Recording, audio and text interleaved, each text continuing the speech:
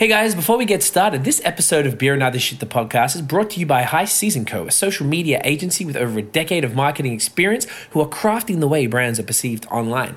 These guys aren't just marketers, they're liquid enthusiasts, craft beer nerds, hip-hop heads, and Gary Vee disciples. So is your social media looking tired? Are you having trouble getting to your customers?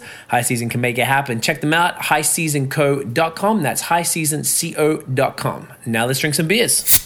Are you a brewhead? I'm a brewhead. Are you a brewhead? I'm a brewhead. Y'all are brewheads? Yeah, we brewheads. So pour a glass of craft beer, we can do this. Yeah. What's good, y'all? This is C-Certified Brewhead, and welcome to episode 110 of Beer and Other Shit, the podcast. And mate, this afternoon, or this evening, I guess, we are in Colorado Springs, Colorado, of course, with Kevin, owner, and Sean, manager of Trails End Tap Room. Gentlemen, thank you for having us. Thank you. So you guys are doing something that I would argue that most of the listeners and or viewers would never have seen or heard about before.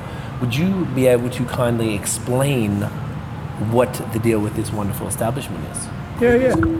We're Trails End Tap Room, so Trails End Tap Room's kind of the end of the trail, and we're a pour your own beer place. So we have 40 taps of pour your own beer. Very cool. We have beer, wine, cider, kombucha, and was there like nitro brew, cold brew coffee or something? Did I see that? sometimes it depends on the season. Sometimes we have nitro cold brew coffee, or sometimes we just have a nitro tap. So. Amazing. Oh, nitro of something. Yeah, a nitro beer. Amazing. So what we figured, like half the fun of this, and like generally, as you guys would know, during a podcast, we would sort of pre-prepare the beer, or sometimes the guest would go and fetch it and then whatever. But we would be remiss if we didn't participate in this glorious experience ourselves. Also, by the way, we went to Outer Range yesterday, noticing your hat. we were told by a couple people, and also Troy Casey from Casey Brewing. We met with him, and he was like, go there, and we had it last night. Fire haze. Hazy awesomeness. We actually pick up beer from them and bring it to our place. So we're the only place in Colorado Springs that has it. Really? Because it's so good. Amazing. They're, I was super impressed. So, as you guys can see, we've got the 40 taps here. So, first step. First step in pouring your own beer is you have to rinse your glass. Rinse the glass. So let's rinse. Perfect. Bam. Okay. Where's the camera? There it is. Okay. So basically, when you come in the establishment, you present your ID. Yep. And you procure a card. And this card gives you access to the beer that is charged by the ounce. Yep. Okay. And you've separated the 40 taps into very easy to follow kind of style suggestions. So I guess there's hoppy over there, which is where we're going to be going. We've got light, multi, dark. What's the special? Is it just like a... sometimes that one's like a cucumber one, and cool. We have a pumpkin one, and so... Like sours or just like seasonals? Seasonal. Some are seasonal, some are just unique ones, and then the sours are pure just sour. Okay. Sometimes our fruit beer is down there as well, too. The sour? Beers. Okay. And then, of course, specials. I think the kombucha was around the corner there. Kombucha's down there, and we have ciders. Cider, down that's what there. it was. And we always have a gluten-free line, too. Very cool. What do you usually run for gluten-free? Is it local stuff? Or? We mix it up just like everything we do here. So sometimes there's a local brewery that does great gluten-free, and there's several in the state that do really good gluten-free, and a few out of state we do. So fantastic. It's a dedicated line, too, for gluten-free. So it's been, since day one, it's been a dedicated gluten-free line. So it can never be contaminated with anything, which is super key. I love it. As well, I notice a lot of these are local, Colorado. Yep. Is that something that you guys sort of focus on? Yeah, we try to run 80% Colorado beer. We try to run 4 or 5 taps that are always local Colorado Springs beers. The idea is when you come in, it's kind of a beer festival, and you can taste stuff from all over the state without having to drive around the state too. Fantastic. And because, what is it now? It's like the Monday of the GABF week. Unfortunately, you guys won't hear this for a little bit, so bad luck if you didn't get to make it. But you guys have a whole bunch of GABF special beer that you're about to roll out too. Yes, we partnered with a few distributors, so we got some kegs that are only going to be at GABF. We're brought in specialty for the event. So cool. Hopefully some will win some prizes, and we can say we served them. Yes. Yeah, we just went to the fridge before. There's a whole bunch there that... And when's your event? It's on the 22nd, right? We actually started tomorrow, and we'll run the whole week of. Oh, wow. Yeah, so there's some that'll make it on. We'll just keep adding on throughout the week. So that's like as they kick, Yep. just replace them? Yep. All right. So let's get a beer. What do you guys want to start with?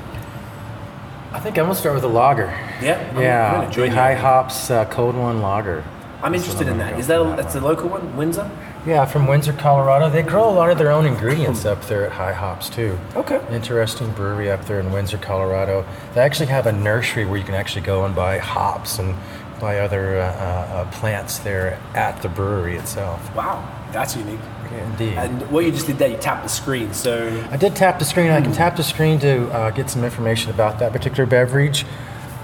Sometimes I like tasting the beer and then looking to see if my taste buds are kind of going with what the description of the brewer has put on the information. okay. So sometimes when we have individuals come in, we'll taste test, smell, taste, and then look to kind of see if their taste buds are kind of going along with that. Okay. But to help some individuals to determine their beer, they can just touch the logo, get a little information about that to see if that's to their liking. Okay. And I guess technically, because it's charged by the ounce, it'll weigh the amount of beer sort of comes out. Yeah, so on the back side, we have a meter at the keg level, so the liquid will flow through the meter, and it knows how many ounces flowed through that meter. And then each one's actually priced individually per ounce, and you're charged per tenth of an ounce that comes out. So if you pour just tenth or 2/10 of an ounce, then that's all you pay for. Gotcha. So if you want to have a little quick swish in your glass, Yep. you're good to go. So technically, you could pour an ounce of everything on the wall And try Try all it. 40 Yep. products. Okay, another really cool thing you guys showed me earlier is this little bar on the side. Yep. Tell us about that one. So this bar is our keg levels, because we know how much beer comes in on is in a keg from ounce and we wise. calibrate it, and as ounces pour, so we know exactly what our keg levels are on all of them. So and from the outside, we can know when they're getting low. Sometimes people are like, I want that one, but I'll drink it later. And we can say, I drink it now if I were You're you. better. That is like honestly one of like every brewery should have this. Did you, without getting too deep, because I know we're just trying to pour, but did you guys have to have this custom made, or is this some sort of like No, pre-existing? there's several companies in the U.S. that make technology like this. So we're buying it from a company called iPour It. Okay. And they have multiple locations they've done throughout the United States. Right. Amazing. Well, let's pour a beer. Yeah. So Sean, you're going to go the herbs. Yeah. So Yeah. some rules when you do it. Yes. Make sure you touch your card to the logo. Okay. Light turns green. When you do it, hold your glass at a 45-degree angle, pull the handle all the way. Some people feather in because they've never poured before. Yeah. And they get a lot of air in there. So pull the handle all the way and then shut it off when you decide what you want. All right. All right, let's do this. Let's do it. So Sean is now Tap tapping my his card. Green light. I'm ready Green to up top. pour. Bam. Look at it. Perfect Nice, pour. beautiful pour. Spectacular. Oh, it's glorious. Little sniff. Taste. Cheers. Cheers. Beautiful. What are you going to go? I have to go IPA. You're going to go straight to IPA? I have to, yeah. You know what? Well, I'm gonna join Sean in this one because I would like a nice little crispy boy, as we call them. Damn! Look at that. Yes. See, sometimes it's hard. Like, how much do you want? Like, do you want to do? I'd say about that. That's pretty good. Bam! Look at that. Got your name on the screen and everything. Yeah, and what it tells you is how much you just last poured and how much you total poured throughout the night. Okay. And that's ounces. That's ounces, yeah. And then after 32 ounces, which is 2 beers, it'll actually shut you off, and then you have to find a staff member. And it's since we don't have a bartender watching how much people are consuming, it's our way of knowing, just Hey, checking okay. in with you every once in a while, yeah. And that's the legal requirement. Or is That's like part of our deal with how our liquor license here, so. Makes complete sense. Yeah, I didn't even think about that because people could just be like, Right. Because if they're drinking 32 ounces, say, of 7 or 8%, or even a 15%, Yeah. we have to kind of, just a little checkpoint. We want everybody to have fun, but be responsible in the Not that process. much fun. To be responsible in Yeah. the process. That's a good question then. If it is a high ABV beer, does it get cut off earlier than the 32 ounces? Yeah, we have 2 things we can do with that. One is we can calibrate it and tell the tap system it's actually wine. So if it's around a 15%, and it burns your 32 ounces at a faster rate. So you won't be able to drink 32 ounces of a wine or a 15% beer. We can also limit the pour size. So if we know people just shouldn't pour a lot. We can put a 4 or 8 or 6, 12 ounce pour limit. So when you touch your card, it'll only pour 4 ounces and just shut off on itself. Amazing. So That's so cool. Well, let's get you a beer. yeah. All right, so we're gonna walk around here. This is the big section. Oh, you got a few from GABF looking good. We're Right, gonna have to get into those. we're running 1, 2, 3, 4, 5 IPAs for GABF right now. Damn. Where do you even start? Right. So I'm going to try this revision one. Yes. Do you guys proactively, excuse me, focus on getting hazy stuff, or is it more? With the hazy trend getting more and more recognized, we used to have, we used to actually struggle to get 1 or 2 hazies in. Now, like on this wall, we're running 4 hazies. Nice. So out of 10, so. That's pretty solid. Yeah. You have to get stuck in. All right, well, you know what? We're going to go sit down in a more formal environment and get going. We'll see you guys there. Cheers. Bam. All right, we got beers. We're sitting down. Let's get into it. So, fellas, how did you both, what's your story? How did you both get into beer? So I've loved beer somewhat for a long time, but it was a friend of mine that actually was a home brewer. Okay. And one time he had me over and he's like, I'm a home brewer and I make beer. And I poured an IPA and I was like, you made that? Like, holy cow, that's amazing. And so that kind of got me into the home brewing side. And from there, I just really, really loved to, because then you can actually know what goes into beer and how it's made. And so I really learned to love beer and the aspects of it. So that's my side. I've just been a beer lover, you know. I kind of thought of beer like art. You kind of like what you like, you know. So I've always just been a beer lover all my life and just kind of been on my own journey and been fortunate enough to join up with Kevin and it really expand my beer knowledge and taste buds. And so, yeah, just a beer advocate, beer lover is my humble beginning. Right. Did you guys have any sort of moment that got you, I mean, I guess you had a homebrew moment potentially that got you from, I assume you started drinking bad beer like everyone does? Yeah. Of course we did. Was there like any moments that sort of were like, this was the defining moment when you discovered craft beer? Because you guys as well, one thing you mentioned earlier, sorry to jump in, that you guys absolutely do not have anything that is not craft here. It's strictly a craft beer bar. Right. So clearly that's a passion for you. Yep. For you both. So We want to support the independent brewers too. hell yeah. So I have a gateway beer. So Sam Adams Cherry Wheat was my gateway beer first one, where I had a little bit of a crafty flavor to it. But then it wasn't until I discovered IPAs that I was really like, Life changed. Yeah. Lagers and those are okay, but when I actually discovered that beer and IPAs and the rich flavor it has, that's where all of a sudden that was kind of the turning point for me. I was like, wait a minute. What is this? I couldn't have enough, Was there an IPA that did it? It was actually my friend's homebrewed one. That was specifically the one? Okay, amazing. Sean, do you have a specific? I was one of those Budweiser drinkers from way back when, but my gateway beer was Shiner Bock, and this is back in the 90s when Shiner Bock was really Shiner Bock, and that was kind of my. They were bought out by I think Bevco or somebody. I'm not for sure, but don't quote me on that. But they were bought out, so now they're still Shiner Bock, but not Shiner Bock like before, and that was kind of my gateway beer. And I know we talked earlier about Foster's Lager, and as a young man, the big oil cans, like the big beers, like I want to drink that big oil can, and it's like 7. Yeah, and so that was a challenge, but really fun drinking Foster's way back when. I'm sorry you had to go through that. Yeah, I know, but it's a journey. We all have our own journeys, whether it be in life or beer or whatever it may be. But I started liking IPAs, and that really changed my whole outlook on beer because I was a light beer drinker, and I still like light beers, but IPAs though definitely are my go-to beer. Right. And Piney the Elder, once I had Piney the Elder was just mind blowing, and that really kind of set my course to really seek out IPAs and really expose myself to as many IPAs as possible. That's cool that Pliny was like the gateway beer for you. I mean, that's exceptional. Yeah. I only tried it last year for the first time, and it was too late. Like it's great, but it's like way beyond that as far as like where the palate, not even just as a culture, has sort of moved. So when did you have Pliny the first time?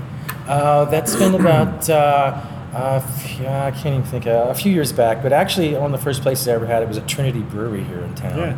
They had it early on, and somebody just recommended it to me, and it was one of those mind-blowing experiences. It's kind of like when you hear Jimi Hendrix or see a Picasso for your first time. It's like it's one of those mind-blowing, like, What is this? Yes, and just wanted more after that, of course. I totally get it, man. I wish I had have experienced that in like I don't know when it came out, like whatever, 10 years plus ago, when like West Coast IPAs were sort of, I had that similar moment as well when I tried some of these. I'm like, what is this? I just wanted the palate wrecking, like face punching stuff. And I feel like at the time, Pliny would have certainly like been that. It would have been cool to have it then, but I guess now it's just an exceptionally well made IPA. Yeah, it was Doesn't get that best in the U.S. for many years. Yeah, Bell's just got it last year. I saw that, which is very interesting. And we did a video actually when we were in San Diego last year of Two Hearted versus Pliny versus Heady Topper. I brought one from Vermont. It was interesting. I feel it was unfair because I don't think the Two Hearted in California is accurate, because it would have had to go through a bunch of things. Might have been a bit old. The Pliny was fantastic, and the Heady was a bad batch. So Pliny won, but I don't know if it was fair. We have to do a rematch. But to get all three fresh in a room, I don't know. It's kind of hard. It's kind of Bell's tough. just launched their beer to Colorado last week for the first time ever. Oh, really? And so we actually had their launch event here too, and we had Two Hearted and 7 other Bell's beers too. Oh, super fresh, straight away. Oberon which is an Oberon. Barrel aged. Oh, okay. Yeah, so we had some Pretty good solid. stuff. Is the Two Hearted tapped? It kicked right away. I bet. People, how do people respond to that here? They overwhelming, overwhelming. A lot of folks here in Colorado, Colorado, there's a lot of folks from all over the country, but a lot of folks are from the Midwest here in Colorado. So a lot of folks have drank Bell's most of their life that lived in the Midwest, but then some of us that weren't out in the Midwest, Bell's is brand new to me. I've never tasted Bell's before until last summer, and so some of the folks that come through is like, oh, Bell's great, but then we're like, hey, Bell's, Where are you guys from? Go ahead, Kevin. I'm from Oklahoma. I'm an Okie originally. Yeah, represent. I'm an Okie. And I was born and lived in Carter Springs my whole life. So. Okay.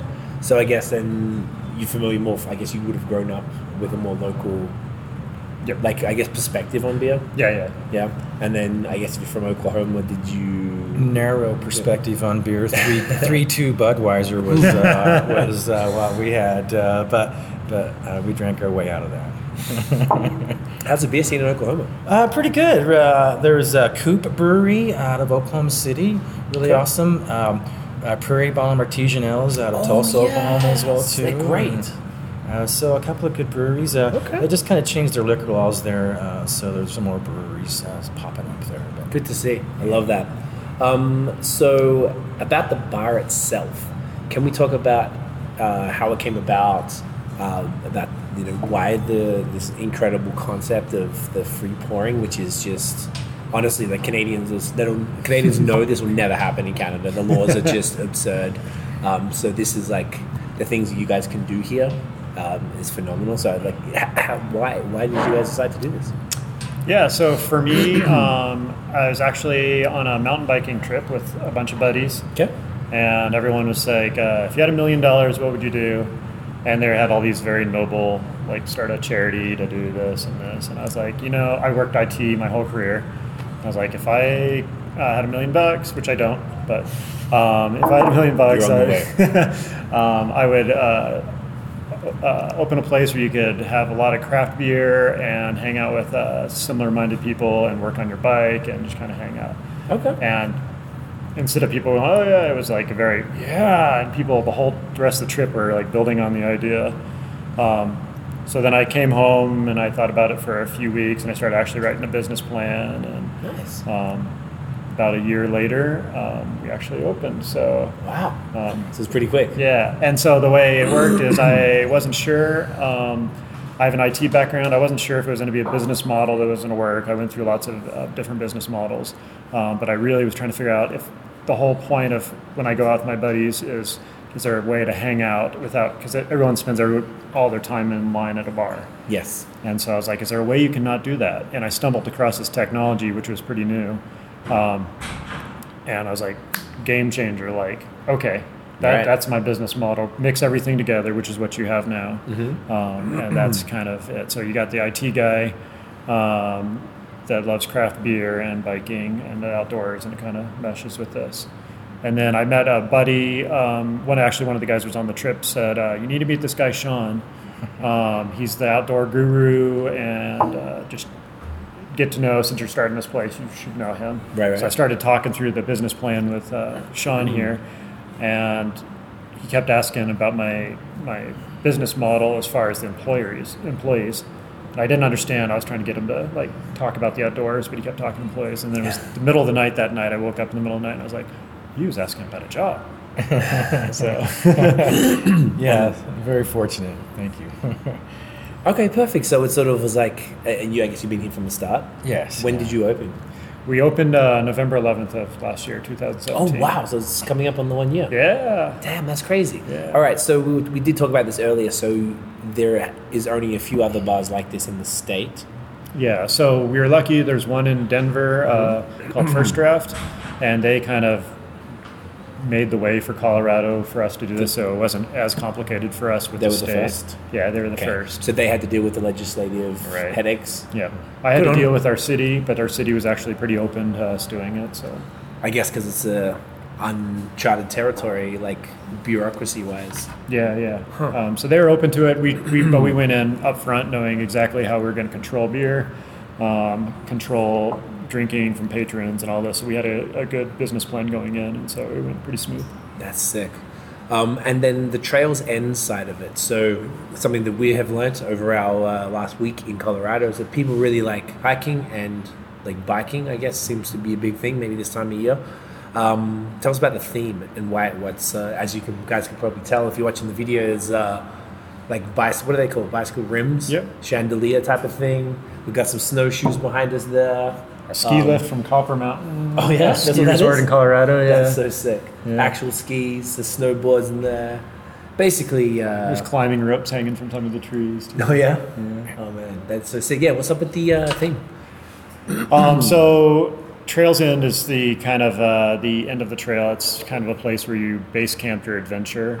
So the idea behind our business model is you come here, you can look at our maps and plan your adventure, or when you're done with your adventure, you come here and kind of share what happened. So we have maps of all the regional areas, all the trails. We also have some paper maps of it.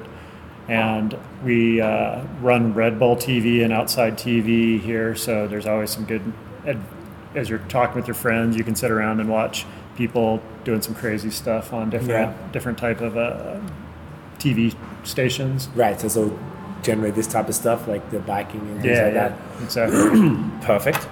And then so we even have these they're rock Karen games, so we invented it ourselves. It's when you go hiking in the mountains, there's the rocks stacked, and so you know where the trail is. And so Yes. we created our own little rock Karen game. Which is very cool. So people are just building rock towers on the wooden rock towers on the tables while they. I was going to crush do them. real rocks, but then I thought that might be bad with glasses sitting around everywhere. Oh so- yeah, good point. These are lightweight. Don't Right, make as right. much noise when they drop. Exactly. Okay, so it's something that you both are quite passionate about. Yeah, and so our location is it's fairly well known in the country and even outside the country. We're just a few miles from what's called the Manitou Incline. It's there used to be an old cog railway that went up the side of the mountain, and it went out many years ago. And now it's a staircase, and I don't know how many stairs or the elevation.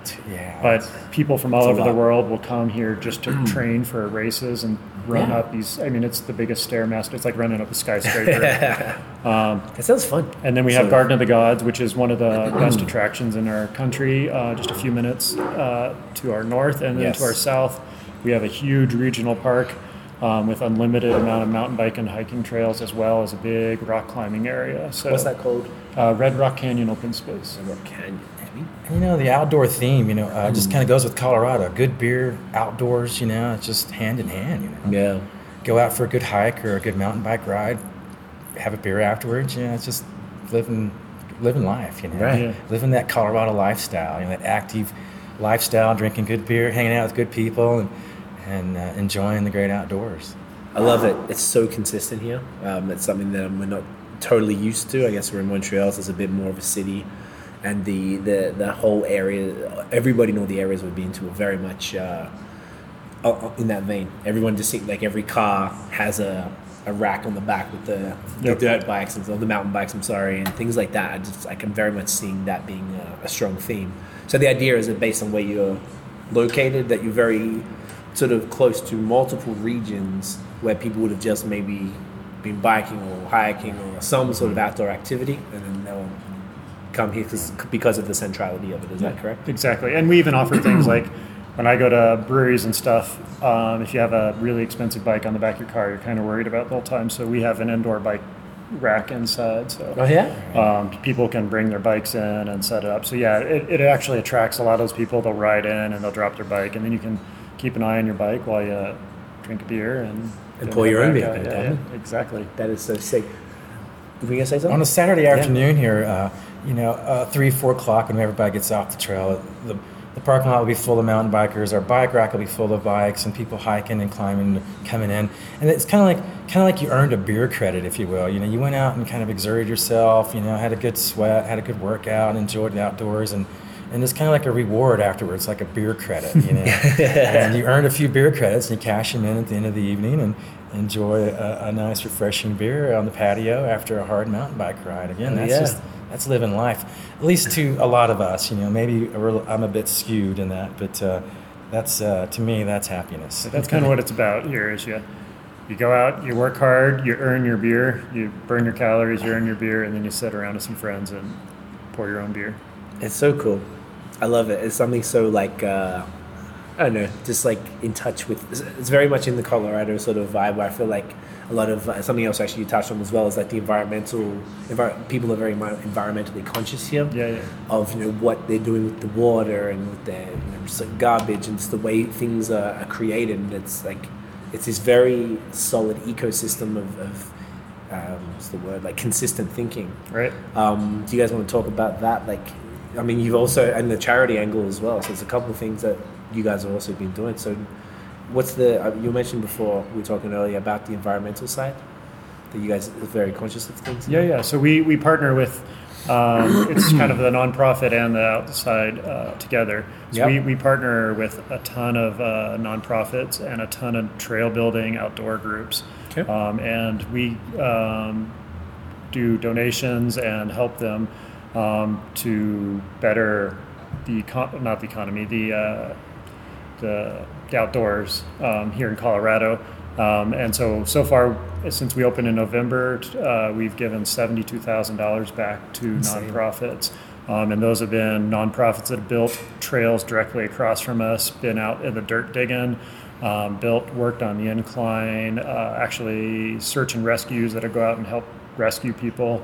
So we give a lot to help those groups that are out there actually protecting the environment. And we're just blessed in a way that we can do that. We help raise awareness in our community of some of the needs, and then also in that we help raise funds as well too. And of course, most nonprofits need funds, but a lot of them also need awareness, to raise awareness for their cause.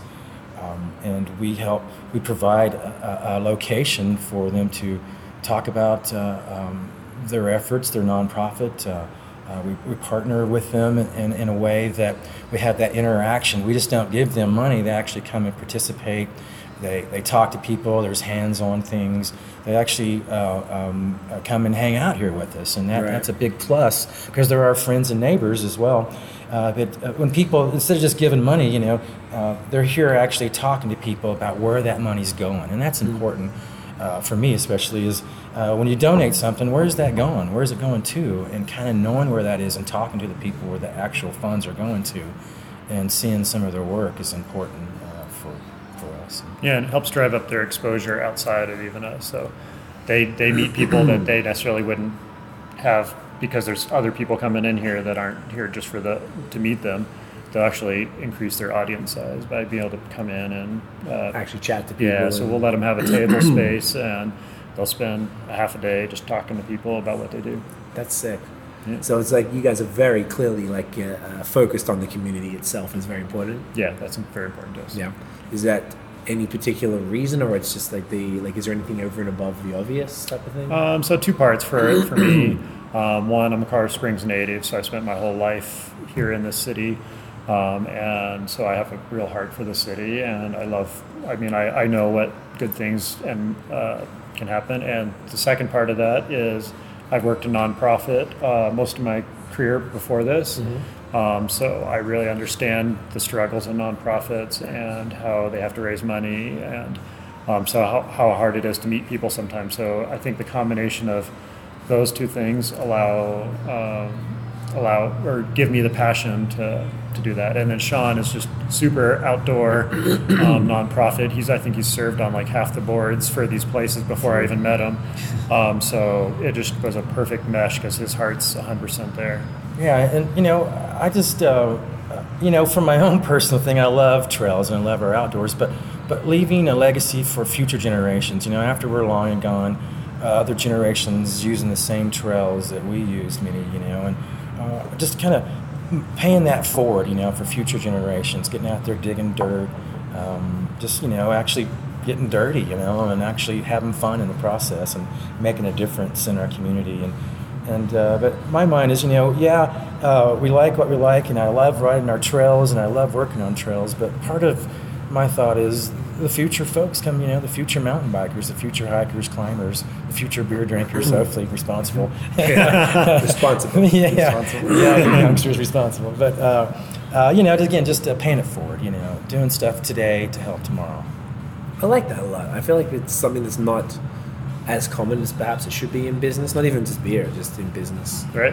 And I think it's like you guys have a very unique and special connection to the land that I feel like maybe as city folk, we don't, not that this is the sticks or anything. The Colorado Springs is about 500,000 people, right? Like it's a big place, but meaning that there's this additional, like, I don't know what it is, there's a connection to the land that I feel like there's something we're missing, because it's not like I don't relate, it's like I just don't have it. Yeah, and this city's unique a little bit here too. There's big, huge outdoor areas and parks with very large pieces of land and very lots of mountain biking and hiking and stuff scattered throughout the city. So a lot of times you can be 5-10 minutes away from your house and you can be out in the middle of nowhere. So I think it gives the people here more opportunity to get out, and a lot of people just on a Saturday, it's not like they're going to go downtown. They're going to go hike and get outside. Right. But there's one common denominator that most outdoor group people have is beer. We all like to have a beer afterwards and talk about our adventure, or talk about the next adventure, or the next project.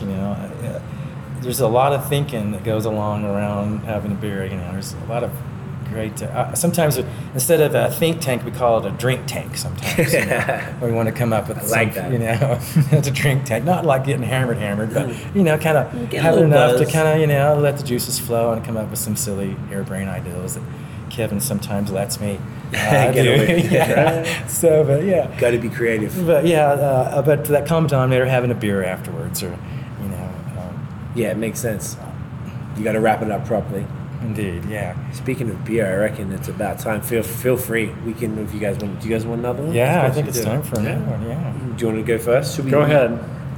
Okay, I should ask a question so you guys can do it while I go. All right, we're ready. All right, what was I going to go to next? I was going to actually maybe talk about the Colorado scene in general and how you guys see it, as you guys are not brewers in particular. Yeah. I'd sort of like to know what you guys think, how it's sort of, it's arguable that Colorado's probably, it's always been on my bucket list as a top 3 beer scenes in the country. Most people would seem to think that's fairly accurate. I don't know if you can speak to sort of how it's sort of been and how you guys have seen it grow, and sort of how it's sort of changing, even from within the state. Like we were just in the Southwest for a solid week. and the vast majority of the beer was very traditional stuff, like the typical, blonde, amber, stout, porter, IPA type of lineups. And then as we got to maybe Breckenridge, maybe Grand Junction had a bit of stuff actually, but like sort of Durango, Silverton, Uray was very like straightforward. And then as I feel like we're coming east, it's changing. So maybe there's like something in that. Maybe I'm completely off, but perhaps you want to riff on that while I'm just filling up? Yeah, sounds good. Thank you. So I think you have the population of Colorado, and the more people you have, the more diversity you have for different types of beer. So I think as you get into this part of the state of Colorado, we call it the Front Range. It's up and down the range of the mountains. There is a lot of breweries, and I think on average we open about 10 breweries a month. So there's just breweries opening all the time. And I think one thing is you can actually start seeing new breweries that are specializing in certain things. So it's not like everyone's competing with the average beer and it's all the same. People are actually, we have ones that specialize just in sours, ones that specialize just in Belgians, ones that specialize just in reds and malties, ones that specialize just in IPAs. So what it ends up is you can have one neighborhood now that has 8-10 breweries within a very short walking distance that all do very, very well. And I think a lot of that, because there is so many breweries, when are we going to hit the roof? But I think a lot of these breweries are starting to figure out to have specialties, like Outer Range, for instance, specialize more in the IPAs, and they're really just making some really rockin' awesome IPAs, Outer Range. But I think a lot of trying to find their niche, their specialty, because there is such a lot of breweries out there, and trying to find your certain niche. And I think you're right, Kevin. Those specialty breweries are starting to pop up a little more. So just to kind of specialize in a few types of beers, as opposed to just kind of doing a lot of different beers. Yeah, and I think once they specialize, you get some killer beers that, when you focus just on IPAs, some of those IPAs are just amazing and they keep iterating on them. And so, and people just start flocking to that. But then there's the red and the Belgian and and I think in Colorado, I don't even know now, it's so crazy. I guess we have about 400 breweries, maybe more. In the state? In the state. And in Colorado Springs, I can remember, we had Bristol, Trinity. I can remember two, but I think we've got up to about 26 breweries. Yeah, and fantastic. Mead and a couple of cideries as well. That's amazing. Yeah, it's So exploding. the growth is like tangible, like you can really see it change. But everyone's surviving and doing fine, so it's not like we've hit a point of super saturation yet. And if you go up into Denver, there's a new area called the Rhino District. Okay. And that district, I think alone has, within just walking distance, probably has between tap rooms and breweries, probably 30 different breweries within it's like next door to each other is just everything, and they all do fine. And now what happens is you get so many there, now people go there and beer tours go there, and people fly in from out of the country and out of the state just to go to this neighborhood to walk around and just drink. Yeah, so That's sick. It's created its own little scene with so much brewing. So I guess Denver, being the big city, would be the heartbeat of Colorado beer, or is that not necessarily the case? Well, Fort Collins is there with them, but Denver indeed, as far as microbreweries. If you look at it per capita, so the number of breweries per person, pretty much Denver, Colorado Springs, and Fort Collins are all pretty close. On the number of breweries. Okay, so I guess that's it's a pretty good sign. The Front Range is essentially then. So the Front Range, ladies and gentlemen, I learned recently is the part in on the east of the mountain. Yes. Continental Divide. Continental Divide, which is hence the Great Divide. The Rocky Mountains, I should say. The Rocky Mountains. The Rocky Mountains. That's the Fort Collins, Denver, Colorado Springs, and that Pueblo. Yeah. Is that south of you? Yes. Okay. Have they got breweries? They are not as much. They have 3 or 4, I think.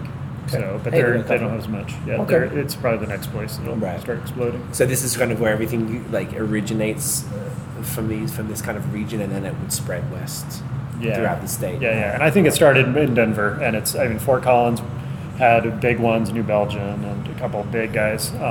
But I guess the Oscar Blues and left hand. Oscar, Avery, yeah, Odell. yeah. And then Golden had Coors. So there's some big stuff in there, but now it's kind of expanded. Carter Springs and Fort Collins have a ton more. Right. And so I think, and now the small towns, I mean, there's small towns that have, they got to have like only 1,000 people in town and they got breweries. So I love that. But it's such a thing now where people drive out of Denver. There's blogs and Facebook groups and stuff where people drive from Denver to these small little towns to go to the breweries, and it's, can you hit all the breweries in the state? And so breweries can do really well just out in the middle of nowhere. Right. I mean, we were just in Uray, and they have 1,000 people, like permanent residents. They have 3 breweries. Yeah.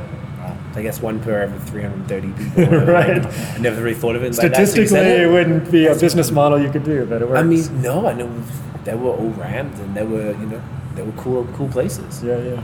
Interesting. Okay, because I'm trying to think. I think in Canada we have like 850 breweries in the country, and y'all got 400 in the state.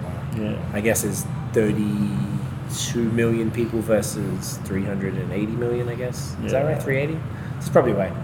But it's just very cool, the sustainability of that the whole, like, to see that sort of growth in the way that spread to, like, give life. Sometimes breweries can give life to a small town. Right. We're talking to, who was it? Last night, Phantom Canyon. They said they bought that building in downtown, the Cheyenne building there. Right. And that essentially was the sort of, what do you call it, like the embryo to sort of, not rebuild, but like revitalize that region. Yeah. That's accurate. That's what the gentleman, the manager was telling us. Yeah. Just that they were, like, the downtown was kind of run down. Not much was happening, and then when they opened this huge double-story brewery, brew pub down there with pool tables and stuff, it's kind of fun, and it just started bringing all the businesses in. So we were joking about it, but I don't really think it's a joke. Like, breweries beer can actually economically revitalize regions because of the way that, at least in this country, the way that craft beer is sort of really taking off and bringing communities together. Like, you guys are giving people, regardless, I was going to say, with a shared interest in like the outdoors, but I wouldn't consider myself an outdoorsy person, but I would be here often. Yeah. So it's like very cool. I think it's community space as well as helping the environment and the local, like the community in general, and it's fantastic. Yeah, a complete side note along with that, like everything here designed is for our community too. So we have big long tables that are like group tables. Even our cozy tables hold 6-8 people, and a lot of times we make big long tables out of them. And so it's made for more of a community. It's not made. It's not a bunch of 2 or 3 person tables all over the place. It's made where if you're sitting down and you see some empty seats, you got to sit with people and kind of join them. So and it's interesting that since there is no like traditional bartender, the beer wall has become a social spot where people meet each other, talk about beer. Somebody will be pouring a beer, and right next to you, you'll like see somebody pouring a beer and like, hey, how's that beer? They won't know each other from Adam, but they'll start talking to each other about beer. And the next thing you know, they're striking up a conversation about trails or bicycles or whatever it may be. But it's interesting.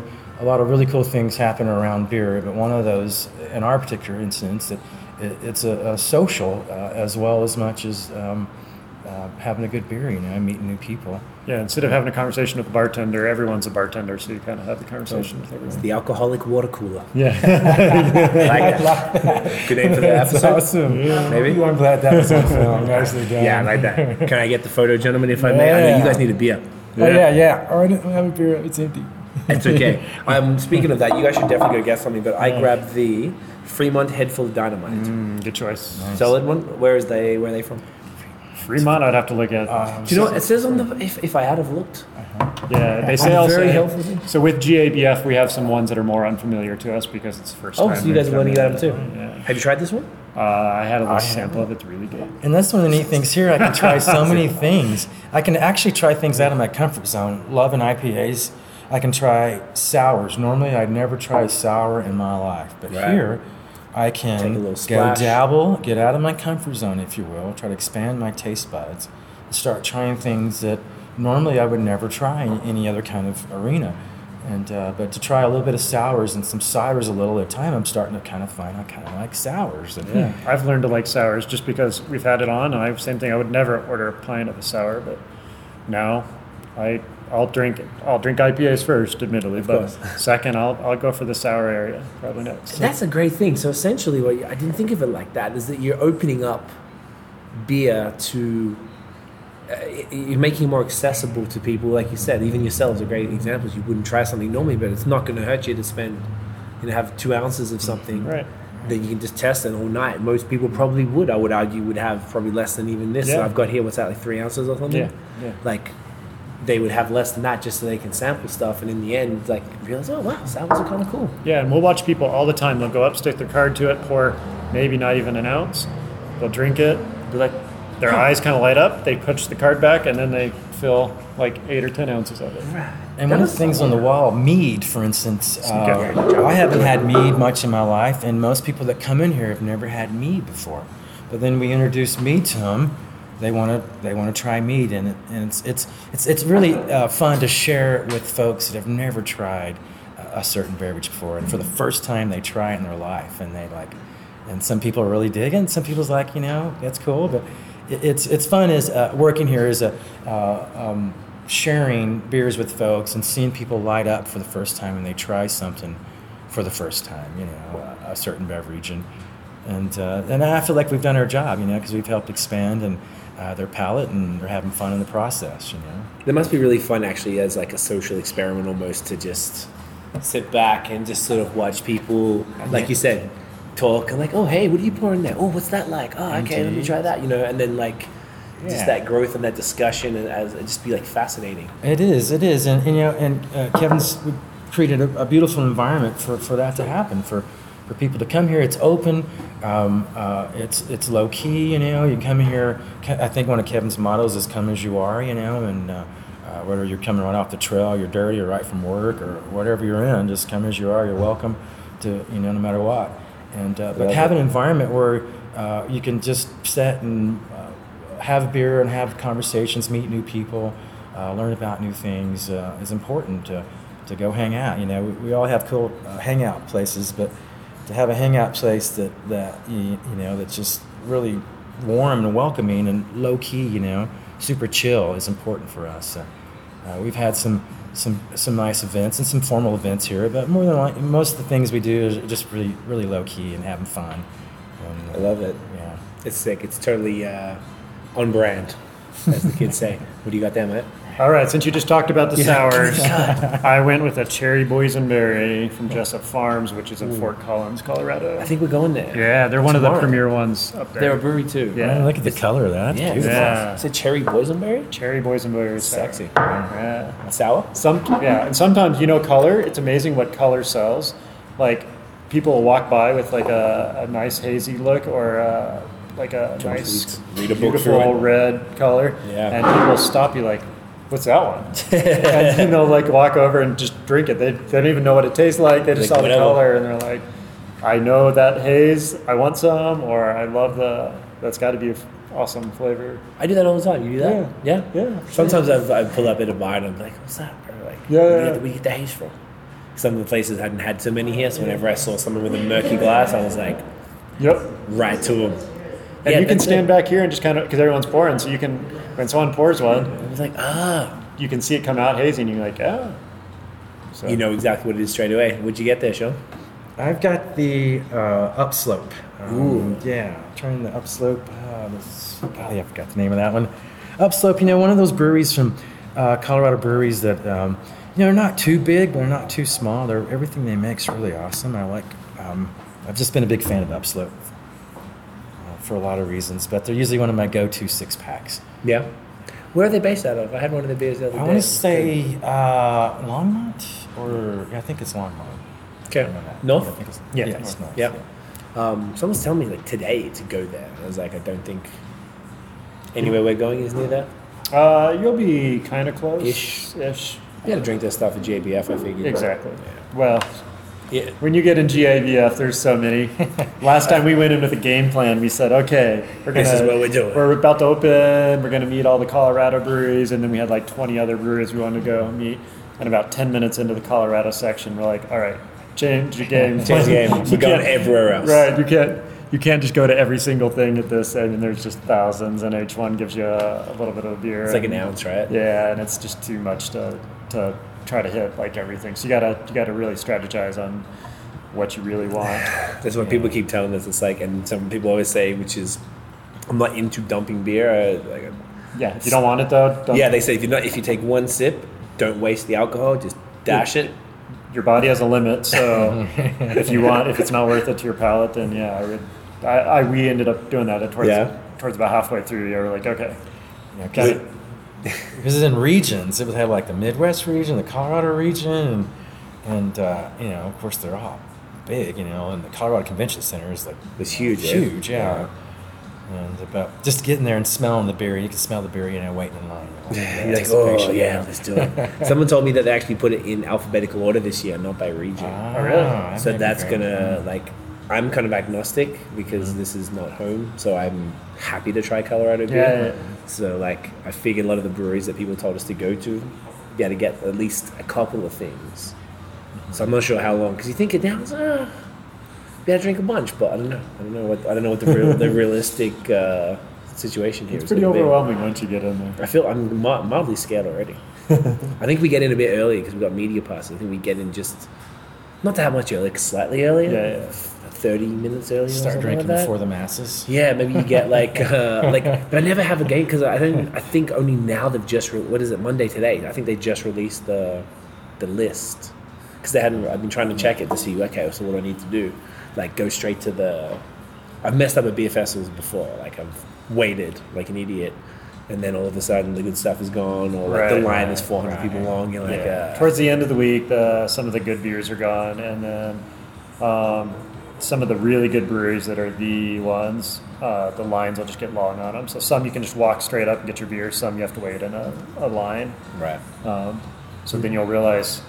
As soon as the public gets in there, then you'll realize, I should have got in that line, that one first. But you won't know until you get in. Right. That's happened many times. Mild question. So I realized the battery might die on this microphone. I thought it was good. So we have two options. We can take a quick break and I can change the batteries, or I can plug in the power cord, but I don't think it's going to reach the wall. We might need a extension cord. Do you have an extension cord? Okay. We could do that either way. Okay. But I don't mind. Maybe grab the extension cord. Tiff, can you get the? Sorry, podcast listeners. Apologies for this. This is how it gets down. Can you grab the? The thing from the bag? Yeah. Thank you. Are you guys going to GABF this year? We are Thursday. Everyone go up Thursday. Are you going Thursday? Yes, so are we. All right. Well, nice. We'll look you guys up. Yeah. Yeah. I'm excited. It's our first time. It's bucket list for us. And it's so fun. Like Kevin said, I just get so excited, and I have to kind of throttle myself down. Okay, stay focused. All right. Actually having some written notes. Have a game plan. Of course, as soon as you hit the door, that game plan's gone. Just out the window. Right? But you go into it thinking, I'm going to do this, this, and this. And it just doesn't happen. Usually doesn't happen, but a good time's always had, and always meeting new friends and new people in the beer industry. That's it's always a plus. It's such a family, Yeah. No matter all the breweries and all the different folks we've met over the years, everybody's just so cool. Super cool. And I'm sure it's everywhere, but especially in Colorado, all the breweries and all the employees and owners that we've met have just been really awesome. I find that is out of this is like an episode 110, and we've visited numerous breweries that we have sort of interviewed. So over the last few years, the consistent thing I've noticed across the world is exactly that. Some of the coolest people I've met have been in beer. It's one of the most collaborative, competitive industries, as far as like you were saying, that they go to those streets like in Denver, that whole area, but they're all thriving. Yeah. And if they need something, hey man, I'm short a bag of wheat, can you hook me up, man? Yeah. Nobody's treating each other like true capitalist competitors, right. Which is beautiful. And I guess it's good that you guys are reflecting that as well as on this side of the fence, because it's slightly different to the brewing side. Right. So you found that very much everyone's sort of welcoming and happy to speak to you guys, happy to hook you up. They're not trying to. Yeah, right. We've had almost everybody in the city. No one's ever once been like, "Oh, you're competing with us." No, I mean everyone's happy. To or like, "Oh, you're a new bar. I can't give you my fire beers." Yeah. Right, nothing like that. No dramas. Everyone That's sick. Most people love the beer they make and have a passion for beer, and they want to get it out and get it exposed. And share it out to people. So Right. yeah, I've not run into anybody that's I felt where there's a competitive side to it, which is Fantastic. amazing. We've even had some tap rooms here in the Springs that we were planning on doing a special release, and they ended up getting the keg we wanted, and then they gave the keg to us. Right. That was a special keg, and they didn't have to do that at all. Wow. And so it's So- kind of mind blowing. You're like, really? You're in a like Again, you could create your own event, but But you're cool? Like, Yeah. that was another beer bar, not a brewery. yeah, correct. So, like, there's even cool relationships within beer bars. Yeah. That's Sure. sick. I didn't know that. Yeah. I wasn't sure how that would work. I assumed it would be somewhat similar, but not that level, like, take my special keg similar. Right. Damn, that's sick. Okay. Like, I guess, do you guys feel that there's a, how do I say it, like, because you have a different value proposition and you're offering something different, it's almost like not a direct, I mean, it's a direct competitor, but you can get where I'm going with that? I think there's something to that because this is my first entry into this kind of business, so I don't know what it is for other groups, but for us, I do think we're on a different part of town. Mm-hmm. We bring a different clientele. We're not really competing with anyone directly. Right. We kind of do our separate things, and we know what other groups do, and we very consciously try to avoid doing similar events.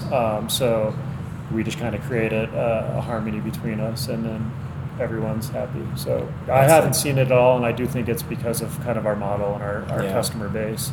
But Because you're offering an experience. I think your key value prop is that, like, this is an experience. Right. It's not just going to a beer bar. Like, Right. you're going to be sitting at communal tables. You're going to be chatting to people at the water cooler over there.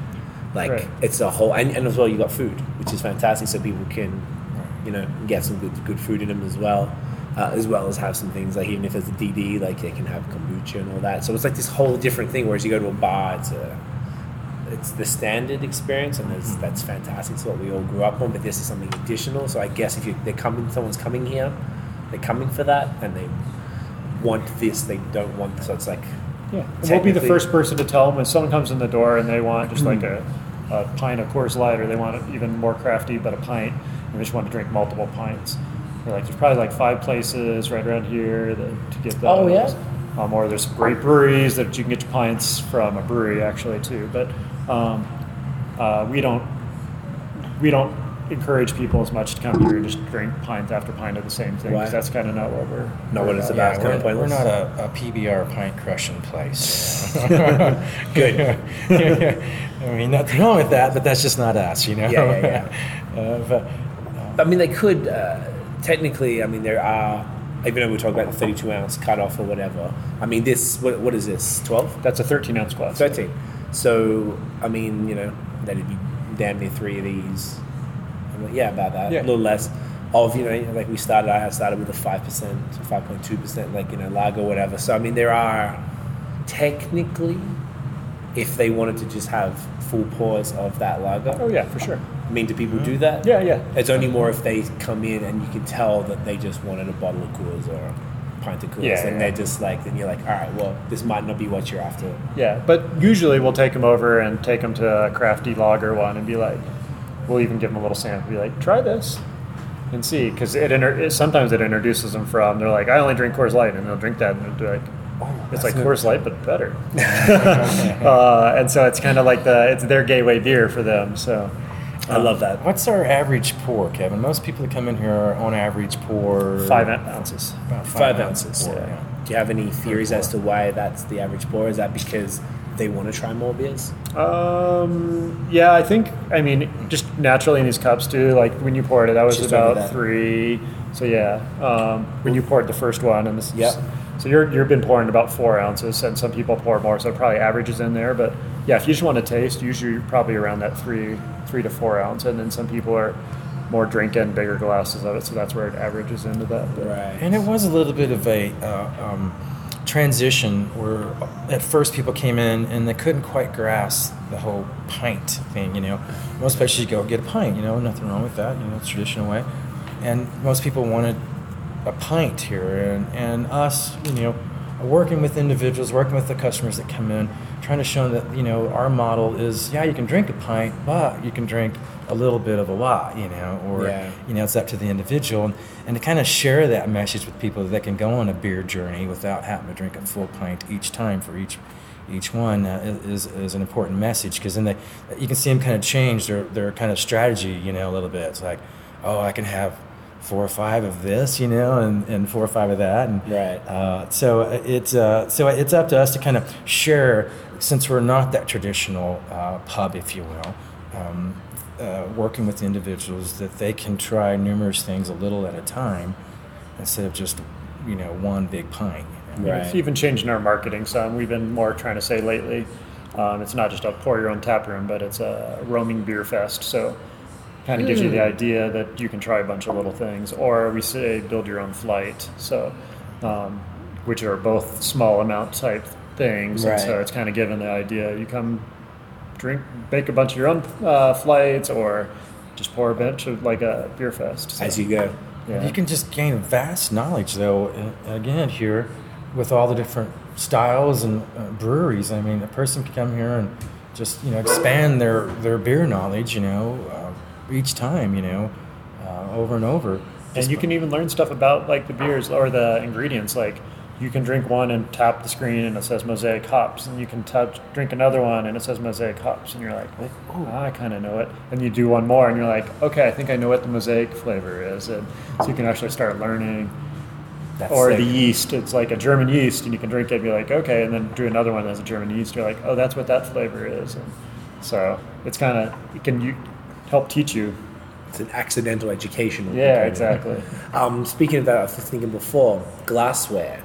So we have what were these called? That's a revival glass. Yeah. Revival glass. So they this is like something I've had at beer festivals before, like smaller versions of this. And Sean, you have like a typical Tulip glass. When we were here earlier, we have some kombucha in the tall Tall, narrow, kind of Pilsner lager. Pilsner. That's exactly what that is. And I mentioned, I guess I'm looking at it right now too. You have smaller glasses to make a flat, or would someone go and get 5 of these glasses and pour? We one or get two small. ounces? We do have smaller glasses, but we found is a lot of people when they first come in don't know how to pour beer at all. Also, just be old foam. So if you get foam in this, it'll settle fine. If you get a foam in a little taster glass, Good luck. So until people understand the thing, they're in the back, and we're sticking with the bigger glasses. Fair. So when people walk in, what's the spiel? What do you tell them to give them? I'm just curious as to do you sort of suss them out and be like, this person's a bit of they know what they're doing, you let it go, or is it more like everyone gets the same thing if they're a noob or a seasoned nerd? So there's 2 parts. When you first come in, just the first thing you have to do is show your driver's license and a credit card. And people have been here enough. If people walk up with those 2 out and just hand them to us, They know. then we say, "You've been here before, right?" And say yes, and then we kind of hands off for them. From then you let them go. But we always have someone out on the floor that can help them, because they might act like they know what they're doing, but then pour bad, and we can help them pour better. Okay. And then from the others, I don't know if you want to kind of do the spiel stuff. Well, we're just sharing about alcohol content, price point, those kind of basic things. That how to pour beer properly, because we want them to have a good experience. And if somebody, sometimes we have people come in. It's like, I've been pouring beer for 20 years, and you'll watch them and they don't pour such a good beer, and we try to tactfully interject maybe a few little try this and try that, and because we want everybody to have a good time. But so at times we're hands off, but other times we're very hands on. But even our repeat customers, we like to share with them what new beers have came out. Right. Have you tried this? Like today I just put on X, and so trying to share with them about what's new is important. But we kind of let them kind of do their own thing when it comes to pouring beer. But some of the new people, especially folks from out of town, and folks even in town that aren't familiar again with our concept, have drank a lot of beer but haven't poured a lot of beer themselves, Right. and just kind of helping them in that matter of having a good experience and pouring a good beer, enjoying themselves is important.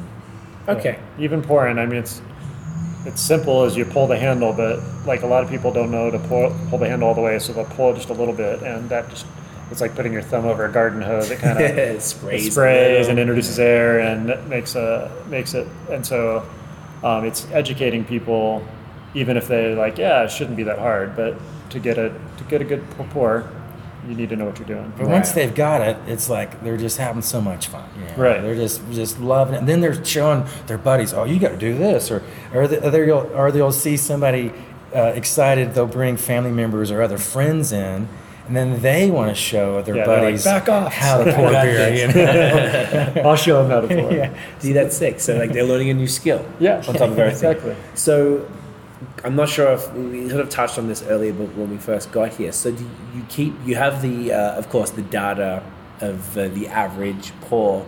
Do you have like, say, an account? So you say if I'm a regular customer, like you've got my credit card and my driver's license, you know my name. Is there like some sort of a record? So you can be like, well, last month you drank 600 ounces, Craig. You need to relax, mate. Like, so is there something like that? Or? We purge all the information at the end of the night. What we do keep is your age and gender. Okay. So we know by beer type, and then of what you poured, and then we know a first name and an ID that the system assigns. So we can eventually figure out if someone wants to. It keeps a first name and the ID of the amount they poured. So what we'll use that for later is we'll create VIP cards. So if you're one of our regular customers, you're actually going to get a double black diamond card that comes with Skiing reference? Yeah, exactly. Yeah, I like that. That comes with a discount all the time. But that way, the system will tell us, and it just tells us the first name. But if they're one of our regular people, we'll know them anyways. So we'll be like, okay, so you got this card. But no, it purges all the information, and it just keeps some of the statistics. So like, would there ever be something you could sort of like be like, all right, sign me up? So then, just out of like nerdy curiosity about like how much I'm consuming, because no one knows how much beer they've drank, but right here, you know every damn ounce. Right. So we don't actually keep that. It does go to the system, the company that operates this, which is called iPourIt. Yes. And so for them, there's a mobile app you download and log in, and then from any time you've been in any place that uses their system, you can see what you poured. And it tells you, it records what you record too. Say you had a beer you forgot about, you can look at your history and go, oh, that was, Telluride Russell Kelly or whatever, you can look back at your history of what you drank too. What was that beer we had last night? Yeah. Pull up and like here it's just kind of like Untapped, but yeah, exactly. A bit more with the ounces. Yeah. See that, I don't know, to me that's just fascinating. I'm a bit OCD sometimes with the numbers and things. Like I'm keep reviewing beers, but like I love the idea of knowing like exactly. You have to show me how to get that out. I'll do that app for sure. That's hilarious. And one of the things also, when people come in, some of the matrix we can tell what's our top pour, like what's our IPA or sours. We can kind of look each month what's number 1, 2, or 3 as far as what was poured the most for that month, that style of beer. Mm-hmm. That sometimes can help us with ordering or maybe arranging our wall or a few things. But having that matrix sometimes can help us in some ways as far as what beer next, Okay. Can you speak to, while I get my next one, exactly that? Like, what beers have you noticed that are popular, are the least popular? I guess you can speak essentially very, very specifically to this region and this particular part of Colorado Springs, and where you're attracting people. Like, what are people loving? What are they not loving so much? And any, even if from that, if there's any reasons you think why, I think that's fascinating. Yeah. Bam. Yeah, so when we first started opening, we tried to keep an even number of the different types of beers. So like 4 or 5 malties, 4 or 5 darks, 4 or 5 lights, 4 or 5 IPAs. And what we've learned by watching the stats is which ones pour better. So our wall that actually had 5 IPAs when we first opened, now we run 10 IPAs. We ran 3 sours, and now we have 6 sours. So our model's gone quite a bit different with the different types of beer, and we've added a bunch of ciders too. Yeah. So I'd say malty, at least for us, malty's gone down and dark's gone down. But on the other hand, we just opened in November, and so we've had really spring and summer where we've been doing it very well. And so therefore the malty and dark probably makes sense. It's been a smaller category. Yeah, it's been amazing about the ciders and the sours, how popular they are. I mean, with men and women, it's not really a gender thing. I see a lot of guys drinking sours and Cheers. yeah, Yeah. Sours are very popular. Yeah, these days. sours and sours are really popular. I would say I think I look at the matrix. IPAs are always number one. Okay. And then 2 and 3. Sometimes I'll go back and forth with the sours. Sometimes I think light's in there a little bit, the lighter category, but IPAs are always solid, number one. And within Okay. a category, we still work hard to make sure our wall's even. So say we have 10 IPAs, we got to make sure we have 3 or 4 hazies, 3 or 4 West Coast, double or 2. And we look at price point to make sure there's some cheaper ones in there, and because IPAs by design with all the hops are a more expensive beer. So Yeah. we try to balance the cost on it. So there's a lot that goes in when you look at the wall. It's not just like we just randomly threw some beers up there, but there's actually a lot of effort that goes into the ordering and the what goes on the wall. Yeah, the to make timing, sure. the timing they go on. Yeah, I mean Yes, IPAs especially, like you've mentioned a few times while we're having conversation earlier, that obviously an IPA, especially hazy, are time sensitive. Very much so. So we make sure some of the Belgians and the barrel aged, we're not as worried about those.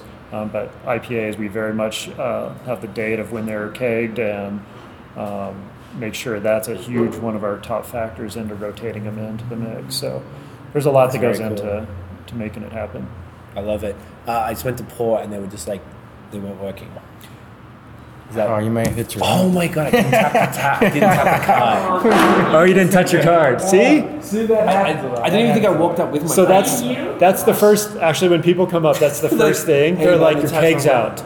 And we're like, I'm looking at the thing, dude. I've had 2 beers, like the equivalent of not even one of these. it happens all the That's time. altitude. Though. Okay. So look, you know what? Even experienced beer people like myself look like alright. And that's part of our spiel because we can see the keg levels on the side of the. I was looking at the cake. thing. I'm like, why isn't this working? Yeah, so people would be like, "This one's out," and we're like, "Did you touch your card?" And usually their face goes like this. Sorry about that. Maybe we should have like a sign up there, like, did you touch your card? Did you tap it? It's like Right. a tap. Or they grab their wife's card and it has their name, and there'll be like some big burly guy and he taps his card and it says Nancy, and it's like, you don't look like Nancy. He's got his wife's card. Sometimes I get them mixed up, but I like that. And is this like a permanent card that people have, or it's like every time you come, you return it? Yeah, so every time, just because to control cost of the cards, and we close out the bill every night. So you turn in the card, and then you can either do it at the front desk, and we'll give you a receipt, and you sign it, or we have a drop box where you can just drop the card. And so makes really, sense. once you check in, you can pour your own beer and drop your card and walk. And so it's a very fast. You can have a good experience and be here for a short time and be in and out. And So hang on, how do you charge them? I guess you got the credit card on the system, so at the end of the night, you pick all the cards out and you scan them and you're like, all right, cool, close it out. You've Yeah. already got the credit card. yeah, for that On method file. too, we add a 15% gratuity in if you drop it off. But since it's pour your own, if you go to the checkout, it's up to you what you do too. I didn't think about gratuity. can I explain people this is just an open tab. Yeah, This is explain just that my while I tab grab right this here. one. Right. This is just my open tab, and you scan your ID, scan your credit card, and this just provides a open tab, our little magic beer card is what I call it. Magic beer card. That's pretty cool. Write that one down as another alternative episode name. We're trying to come up with ridiculous as someone says something cool. Make sure we note it down. That's awesome. Because when I'm like doing it later on, I'm always like, I can listen through the whole. What if we go for 2.5 hours or something? I'm like, Yeah. Because it's kind of like magic. You go up there and like, boop, Like, green boom. light, I pour Yeah. beer, magic. it's perfect. I love it. Now, the only time it doesn't work well is sometimes people pull the handle, realize they didn't touch the card, set down their glass, Leave the tap open. leave the tap wide open, then they touch tap the it. card, and when you touch your card, it opens the valve in the back. So then it just starts pouring out. And then they're like, Yeah, then like, they're paying for wasted beer. Yeah. You're like trying to get their mouth. Yeah. Has anyone done that before? No. What would you, I know it's a stupid question. What would you do if someone was like putting their mouth under the tap? I guess they'd be escorted out Yeah, swiftly. we'd have to ask Yeah. them, to Can we do it? you know, we want everybody to have fun, but, there is a it'd be kind of unsanitary, Right. There's also that. I mean, it's kind of funny. It's like a keg stand, Yeah. but vertical, just like Right. upright. Yeah. That's pretty good. I actually didn't think of that. That people would be. Do people misbehave? No, actually, I think it's partially because our clientele, they're been outdoor, they're tired. It's pour your own, so people are getting smaller amounts. But no, Don't we get have too not wasted. had. We have not had a problem at all with our clientele. The only gentleman that I Yeah. can remember that we had to cut off really, he drank wine. He drank like $150 of wine, and so it wasn't anybody really with beer, but we have 3 wine taps, and the individual kept drinking wine, and we finally like, dude, I need to call you an Uber, Yeah, that's the way to go. I've seen that at beer festival before. Yeah, we went to a beer. But it was wine of all things. It wasn't even beer. It was wine. We went to a beer festival and they had pretty much these glasses, and we usually go with media, and sometimes they have like a cool little tent that you can go to, and they just have other stuff outside of that. So Tiff wasn't drinking wasn't drinking beer last year, so she drank wine. They were filling it up to the rim of this with like white wine. And she's like, yeah, I'm good. They just kept drinking, and I didn't really pay attention or whatever to see what's in there. And she didn't think it was going to be that bad. I was like, whatever, it's wine, it's chilled. Didn't end well. So yes, I can see why you need to ensure. And we're unique. We're not a honky tonk. We're not a dive bar. We're not really a restaurant. We're not really, we're our own category. Yeah, we're our own thing. Yeah. So There's a whole different approach. Yeah, we're definitely not a Different dive clientele. bar. Yeah, no, nothing dive about it. I wouldn't be surprised if people left here, went to other places later at night, and they had to deal with there. But Because it probably kicked in later. yeah. After mixing a bunch of fantastic craft beers. Sometimes it happens. Yeah. But, okay, perfect. So while I grab one now, you gotta get your beer now. I'm not going to mess it up this time. All right. Where do you guys want to take this? Like, what's sort of the ultimate goal? Like, sort of where do you see this growing, and how do you want to sort of build it? Yeah. Yeah. It's a good question. Obviously, become self-sustaining and start paying off loans. It's hard to start a business, so that's part of it.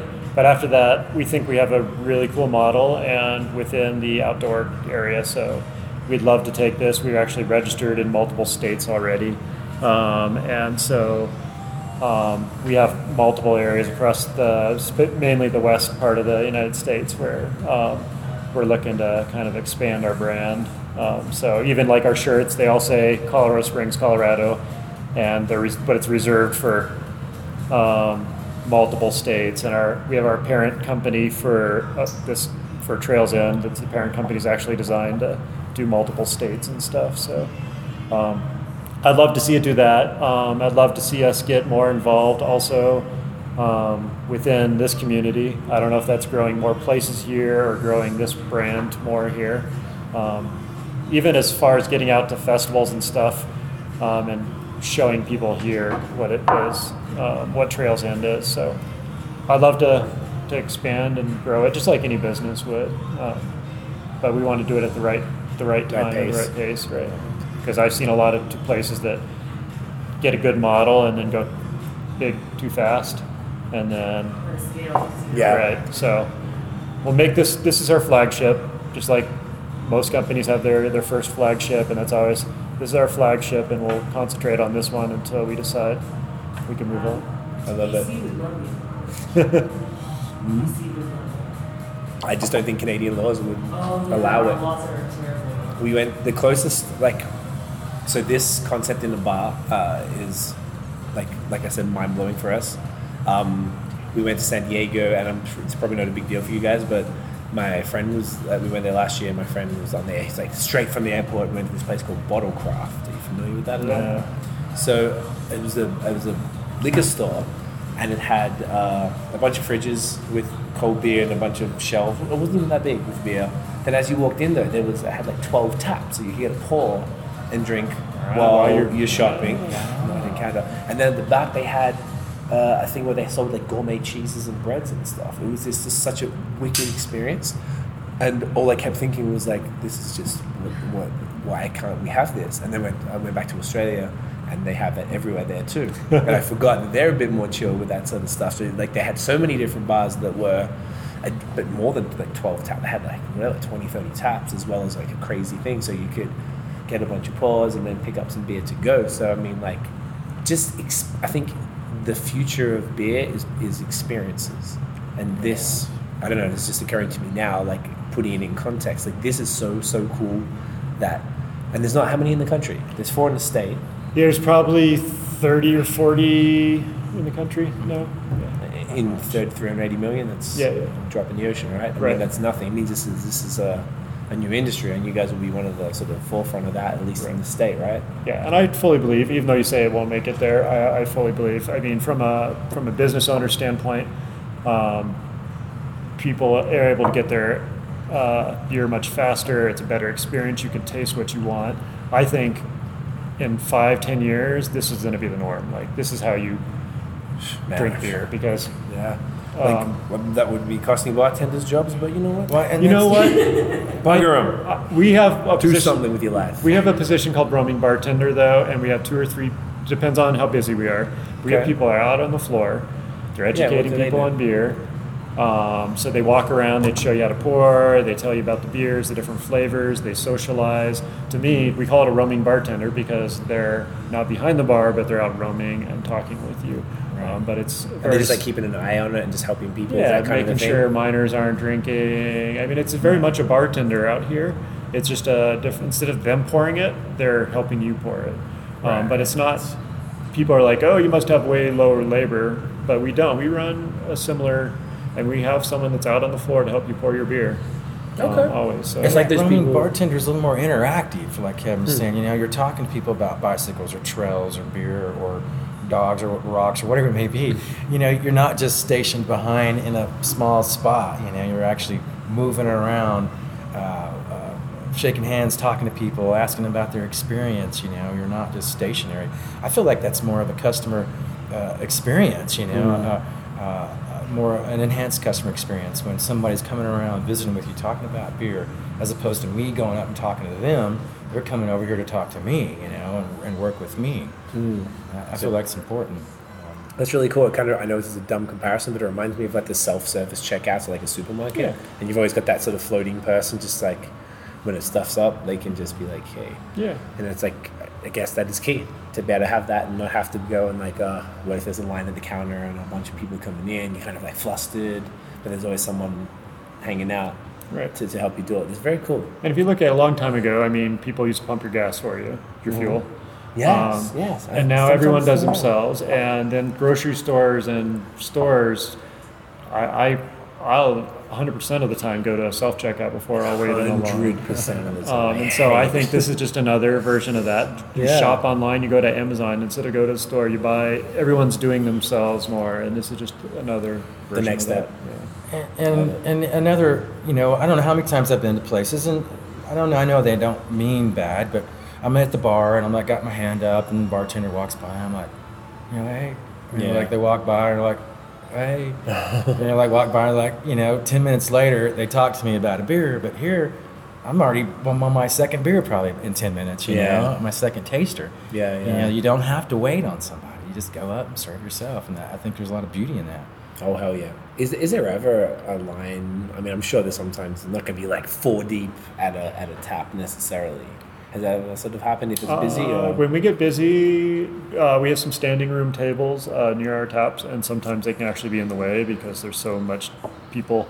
Because crowding around it. Yeah, because, I mean, you still have to be near the screen and touch and read, and you want to kind of maybe cruise for a bit. Right, and we pack the screens kind of close just to fit in 40 taps, and so there can definitely get clusters in there, but it's no more than, 30, 40 seconds per person to be up there. Maybe. Right. So it's not like a 20-minute thing everywhere. Yeah, every time. Yeah. It's a nightmare to pack the bar. And sometimes, but people are sitting there staring at it. As the owner, I'm not wearing my Trails In shirt when I do, but sometimes I really want one, so I'll just like stick my card in there, full handed. I'm far enough I can. Yeah. I can get my own beer while you're standing there staring at the one.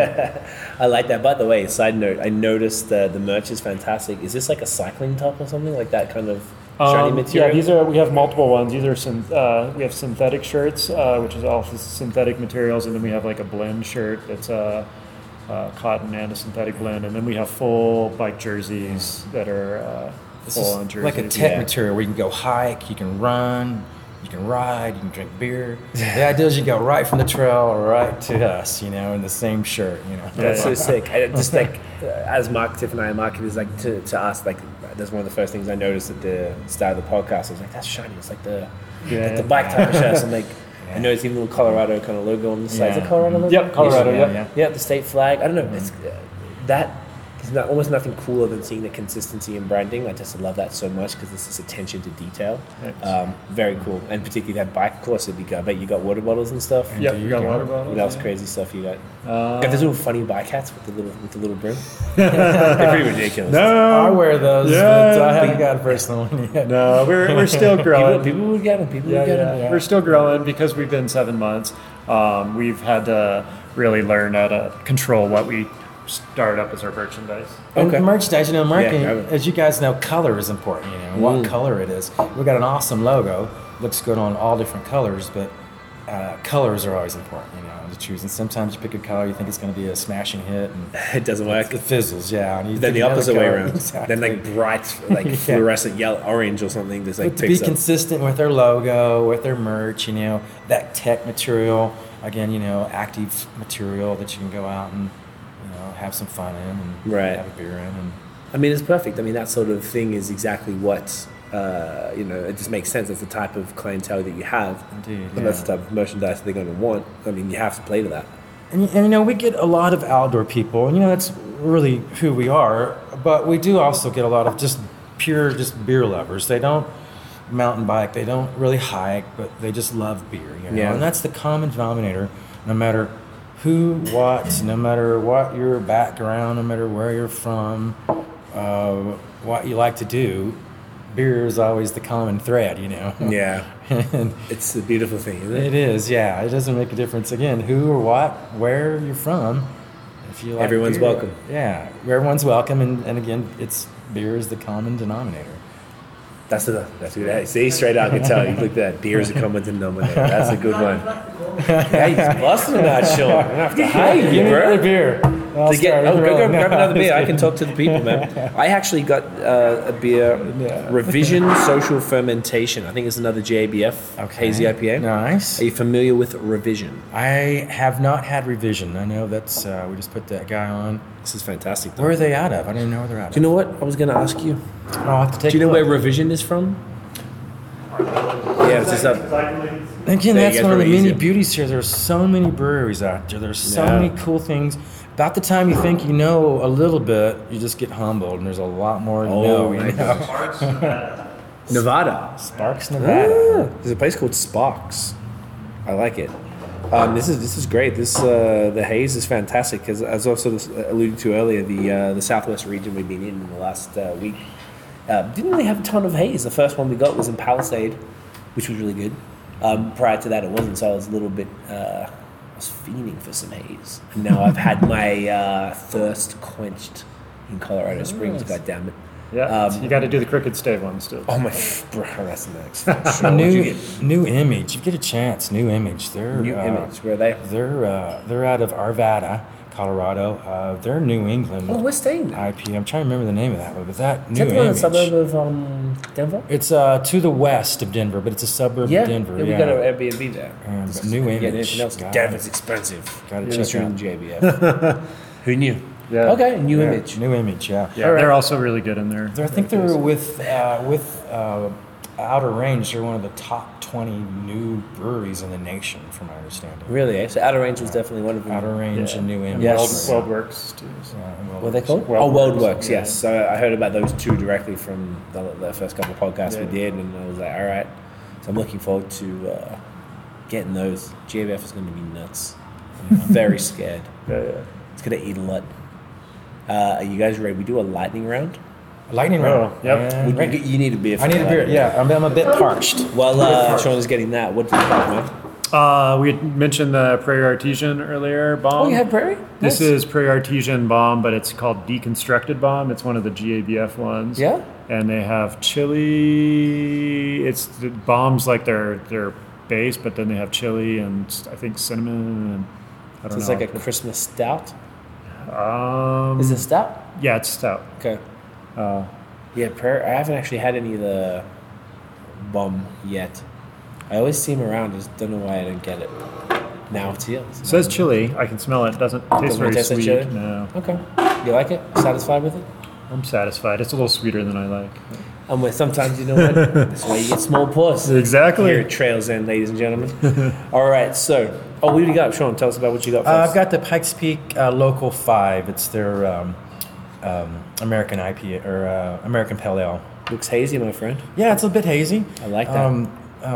Pikes Peak Brewery up in Monument. Good folks up there, good beer. Chris up there helped Kevin and I dial a few things in, but just really good folks. Again, back to that community, beer community. Everybody's so helpful, very friendly. We're fortunate to live in a great state where there's a lot of good beer and a lot of good people that are passionate about beer. And Yeah. Yeah, and Local 5's named after one of the local fire stations, and they give Nice. a lot of proceeds to firefighters for that one. That's sick. I love it. It seems to be a trend here. Yeah. Makes me happy. So lightning round. Technically, it's supposed to be fast. It very rarely is, so you can give me long answers. First question: what is your guilty pleasure beer? A beer you'd be embarrassed to admit to the fellow beer nerds that you enjoy. can I go first? Yeah. Old Style. Pilsner. Yeah, it's a Pilsner. I think Old Style is out of, I want to say Moss? Milwaukee or so. But Old Style, I remember one time as a kid, I liked it so much. I brought a 6-pack home on the airplane in my suitcase. I brought it back to Oklahoma. I thought it was such great beer. That's pretty serious. But Old Style. If you ever get a chance to drink Old Style, one should add that to the repertoire. Or don't. Or don't. Yeah, they have that. I think Molson makes it in Canada. It's terrible. Yeah, yeah. But guilty pleasure, please. It's Dale's Pale Ale. Why is that guilty pleasure? I don't know. It's not as crafty and unique, but to me, It's a very Colorado answer. Yeah, it's Colorado, but I don't know. I mean, it's so common that it's. That's what I mean. Like it's like only a Colorado native would find that to be a guilty pleasure. Yeah. If you go anywhere else, I'm sure it's like this exotic import type When I place. first had it, I lost my mind. Yeah. And then they had it in Toronto. Sometimes the LCBO, which is the government-run alcohol import, it's actually the biggest alcohol purchaser on the planet, and they will not let this happen. They brought Dale's in, and I was like, why not? I haven't had it for a few years. My friend brought it up from the States for me like 4 years ago, and I tried it again, and because of that system, having to sit there for a few months in the warm warehouse, it wasn't optimal. It's not a bad beer, I just think they don't bring it Right. up. But that's a pretty... Okay, so I'll step it down for football games and some other stuff. PBR, I'll go with. You like that? Yeah. Okay. Yeah, right. Fair. It's more of a. It's not a guilty pleasure. It's more of a settling pleasure. I'll settle for it when it's my options. You know what? You have to have those. The opposite. Beer you would decline under any circumstances. Beer, I would decline. I wouldn't. I will not. I mean, I don't want to sound. I don't. I decline beers for sure. Bud Light, okay. Coors Light. Yeah, Those. Trash Yeah. and trash. Yeah. Coors is, I mean, I drank my share of Coors Light when it first came out when I was a youngster, but you almost couldn't pay me to drink anything from Coors, even like Killian's Red or any of those other things. I just never really, I tried to like them, but they're not hard. good. Yeah, we had a party at our house and people brought beer and there was like a bunch of that left and it sat in my fridge for over a year and I just couldn't Couldn't hold it up, eh? Right. I'm like, I can't drink it, even though I'm out of alcohol. And I'm like, but I can't. You just can't do it. Only time I buy cheap beer is when I do brats and I pour cheap beer in my beer brats, like Coors or Coors Light. and you boil your brats in all the beer, you know. But the cheaper the beer, the better for brats. you That's know, true. when That's you a whole come different down. thing. We get some stuff as well for like pulled pork. We get like a just Yeah, like a local, delicious. like you know, like Yeah. the equivalent of Oscar Blues in Quebec. They have like an oatmeal stout that Uh-huh. I don't really enjoy drinking. It's not bad. It's just it's fine, but that works beautiful. Like Yeah. nice little pulled pork. Love it. Favorite beer style. So clean IPAs is what I liked, but with owning this place and the hazy trend coming around, I really have learned to really like the haze. yeah. And then like we have up there, it's pretty spectacular. I love doubles. I love the bite of the alcohol. So the ultimate is a hazy double. I'm with that all day. IPAs, of course, but I still like my malties. I still like the ambers. I still like that category. Yeah, this is popular of a good here. malty, Yeah. easy drinking amber. You know, I really enjoy that as well. There's one brewery up in Monument, and it's Pike's Peak Brewing that he was talking about earlier, and they've got it's red. It's called Devil's Head Red, and it's probably when I go there, I'll drink that one so much because it's Yeah. really good. Yeah. I like it when that happens. I want to be. I've been convinced on brown ales a couple of times recently. I've had a couple of really good ones, and I feel like ambers are. It's about time. Yeah. I feel like they're not doing it up north. Like at least often, and if they are That's doing the it, problem. You got to get just the right ones because a lot of Yeah. them they're all very similar. And yeah, it's been something a little like just to stand out. Like Yeah. just because they're like styles that one could consider boring as far as like the browns and ambers. They're like the styles that were kind of cool. I don't know if they were cool, but it's like just the other beer styles that were never like, you know, they didn't really sort of have their own like shine or whatever. Right. So if you do get a well-made one, they're kind of easily ignored. And I had a few good brown ales. I'm like, wow, brown ales can be fantastic. But I'm going to be convinced on ambers again. yeah. I think it's a little bit harder in those areas too because hops. You got so many varieties of hops that can change the flavors. Yeah. When you get into the malty beers, it's the grains and stuff aren't as much as the yeast and the hops, in my opinion. So, And then when you see a buzzword like juicy or hazy, you know, in New England, you know, I kind of gravitate to juicy, hazy. Oh, You yeah. know, you just got to try it. You know, juicy, got to try it. Hazy, got to try it. You know? milkshake. Oh, actually, we'll get to that in a second. It's a big part of this. Least favorite beer style doesn't mean you hate it, just your least favorite. Style. Yeah. Flavors. We have one that's like a cucumber. I don't really like Is it a goza? watermelon. Yeah, it is. Yeah. Love Water, cucumber, those kind of things. I'm not watermelon. I mean, cucumber. I'm not so much. From a style, mine's light. that. Don't- That's when you were asking me at the very start, like. what are you gonna Hey, go for? I'm like, Yeah, what are you gonna go? You're like, I'm just gonna be over at the home section. Yeah, like I've been here long enough. We order it and people love it and they drink it, but I Kind of deal. yeah, it's Hey not my man, thing. no stress. I'm trying to learn some stouts and porters. I'm not. That's my least favorite. So, I can dabble in a little bit and try some. And but as far as personally, that's my least favorite group of beers myself. But I feel that they're I think they're one of the strongest growers. And when I don't know, I'm starting to appreciate them more. Maybe it's more of a winter thing and stuff. Yeah, I've had you're like better all ones. cold man. You should like Yeah, really, like drinking really stouts cold. like 6 months a year. Right? 8. Try 8. I got a nice cellar right now because it's been a very warm, humid summer. I don't know about you guys, how you do at home, but I keep intentionally, unintentionally just ending up with a fridge full of hazy beers that have a lifespan, a couple of weeks. I'm like, well, this Fancy. cellar's going to sit there. I got to drink these and they're going to go off. What am I going to do? And then all of a sudden you have a living room full of bottles of stouts that you need 3 people to drink, 4 people to drink, and when are you going to crack them? Right? Yeah, you got a bomber of 14%. You can't put that What are you down. gonna do? What seriously? Like if I don't know what to do. I have a whole bunch of friends in the same thing. It's just a part of I'm like, oh, that's sick, and then sometimes you just end up with them, and then what do? You have to have I heard people have cellar clearing parties, so they'll get like people to come over and just drink through the cellar. Interesting concept. Yeah. I mean, because you Sounds need fun. it, but. Favorite beer city, destination, or country? Where do you like to go for beer? Colorado's hard to beat. Your backyard. I hate to say it. know. I mean, I've had a job and I've traveled all over, and really, Colorado beer is hard to beat. I can It see is. why. I have to concur. Yeah. I mean, if I'm going to travel, I might as well just travel within the state, you know. And I think about traveling like to Frisco, again, Outer Range or Broken Compass and Breckenridge, or, you know, that's where if I travel, I'm going to go there. Yeah. That. Now, Hey if you, man. yeah, if you go along with City, that area a little north of downtown Denver called the Rhino District, it's River Yes. North, and they've got Cerebral and Red Shirt. Mockery. They've got a ton of them.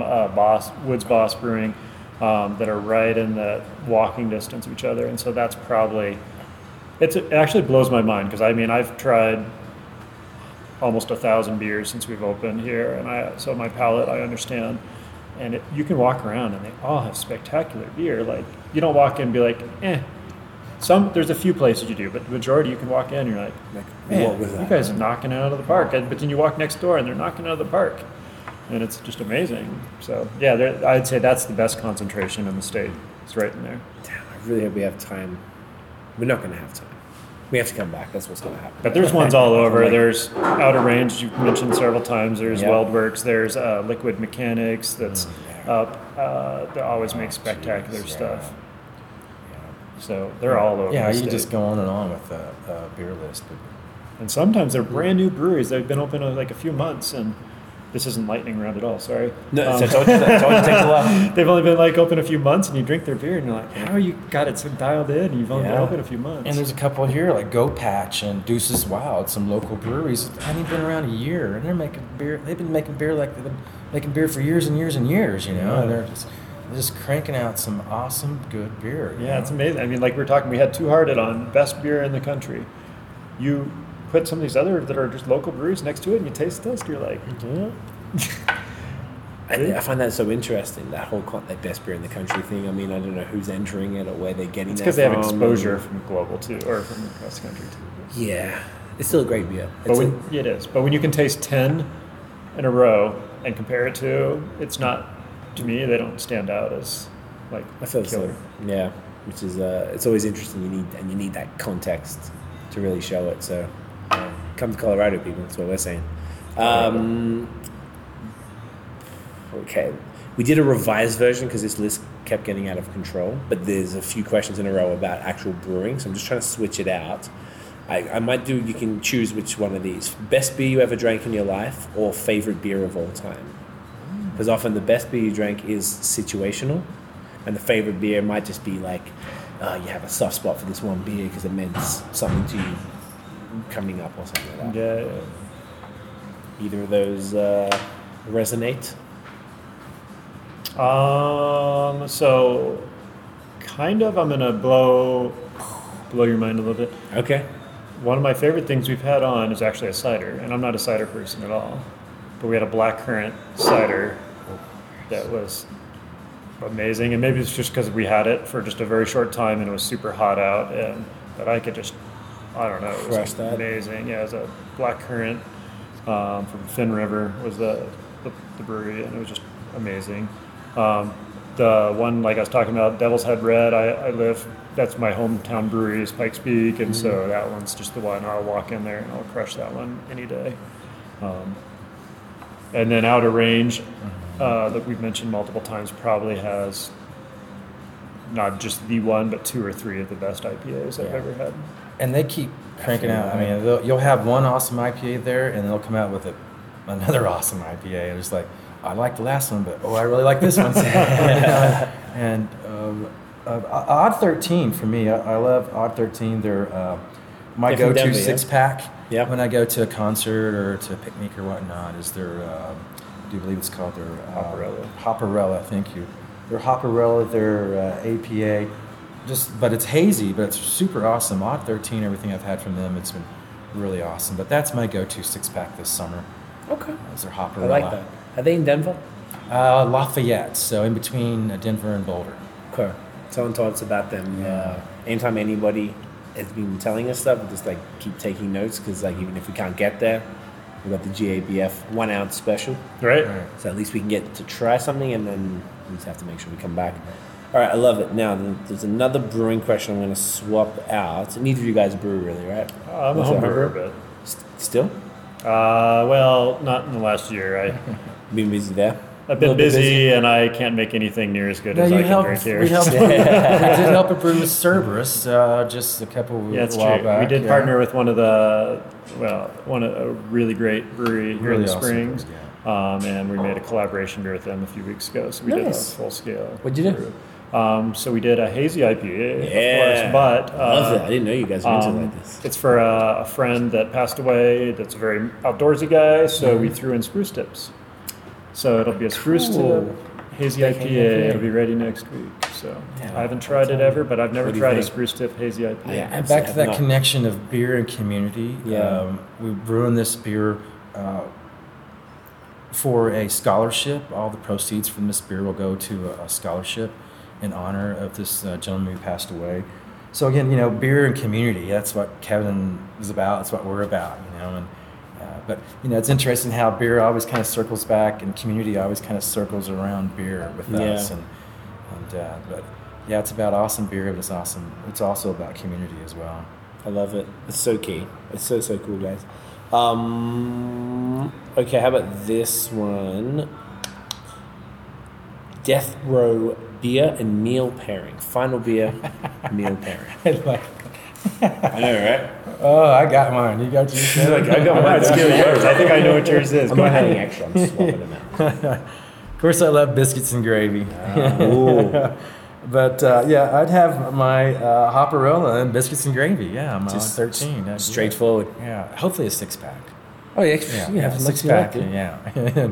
You're about to cop it. And Do all what the you biscuits want. and gravy I could eat. All right. I like that. So we have here, and I'm not trying to sell at all, but we have a queso, and then we have some andouille sausage, and we don't even sell it this way. But you take some andouille sausage, you slice it up, you toast it, and then you put it in the queso, Yeah. and then you have some chips with it, with a nice hazy IPA. That's all you need. Yeah, Nice.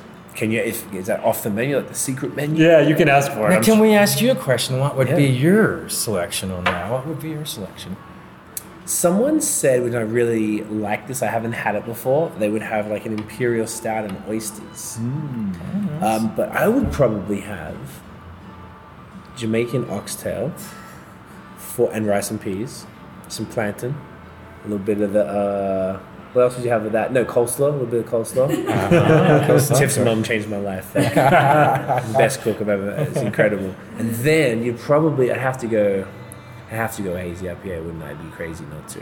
There's a brewery in Toronto called Bellwoods. I think I was telling you about them before. They're next level. So they have this. I probably wouldn't even go with it, but who cares? They have a series of milkshake IPAs called Milk Shark. So they have a hazy IPA called Witch Shark. Okay. And they just did Milk Shark. And when they do it's literally the best milkshake I've ever had. Granted, I haven't had Tired Hands like the originators or any on the Polo or anything, but as far as anything I've had in comparison, these guys are just disgusting. Like they have lineups every time they do a varietal. They've probably done like 13 different ones now. Wow. So if I would probably go, what was the best one? The pink guava. The version was phenomenal. Never. Oh, they did a mango one too. That's probably a good one. What if you had the pink guava and the mango one? You mixed You them. can't mix. Yeah. You can't mix? No, you can mix. I You can can't mix? You can't go wrong with mangoes. That doesn't say. Yeah, no, you're right. I was trying to think of something there. Thank you. I don't have answers to all these ones, but you forced me. I like appreciate I that. thought you were going to Thank say you. cheese curds or. Some very Quebec. Well, you gotta have a good poutine. Oh, now you're testing me. Have you had Or what's Quebec? the Australian? Meat the mashed pie. No, Yo, not yes. just the meat pies. The mashed potatoes. Shepherd's with pie. peas. Yeah, Shepherd's pie? No, it's like a cup with like mashed potatoes and peas. That's and British. gravy. It's all the Yorkshire pudding. No? I thought it was all along the coast when I was Really? there. So there's like meat pie, and they don't have a top cover. Oh, maybe so that's And they maybe- have the mashed peas thing. I don't know. That's not from Melbourne, I don't think. Okay. Or if it's there. That was we up in didn't- Newcastle area. Yeah, the Sydney, they're a weird bunch up there, man. Like, shouts to Sydney, but goddamn, you're weird. So they would have those as very British, but the Aussie meat pie. Oh, now you're testing me. Yeah. Now see, we have Yeah. a steak and ale meat pie. We'll maybe have that in a big oil can of Foster's. Oh yeah. Like Sean's teenage years. You had some to you. Yeah. Some blooming onions. Yeah. Still never had that. I didn't even like onions. Like, it's ridiculous Outback making money off my people. I actually drank a Foster's about a month ago. How bad was it? It was okay. It was okay. Yeah, it was one of those give me beers. Somebody gave it to me. You know? Sometimes, you know what? It's good to come back just to see how good or bad something is. Like, I remember this being terrible. Let's see. You need to check. Yeah, man, it was. It was worse. I was being nice back in the day. These are still brewing ones. Okay, what's your favorite hop? Mosaic is what I mentioned. That's your one? Yeah, anything that's got a mosaic in it, I think. Literally. I mean, you can do Cascade and Galaxy. Yeah, The Australia hop. Mosaic. Mosaic's a good one. You saying Galaxy? Yeah. Mosaic though, that's the one I can discern the most though. Yeah. Mosaic sort of. Galaxy is really obvious too. We did a collaboration beer with a brewery in just north of Toronto. We did an Aussie hazy pale ale IPA with all Aussie hops. So we used Vic Secret, Galaxy, and Ella.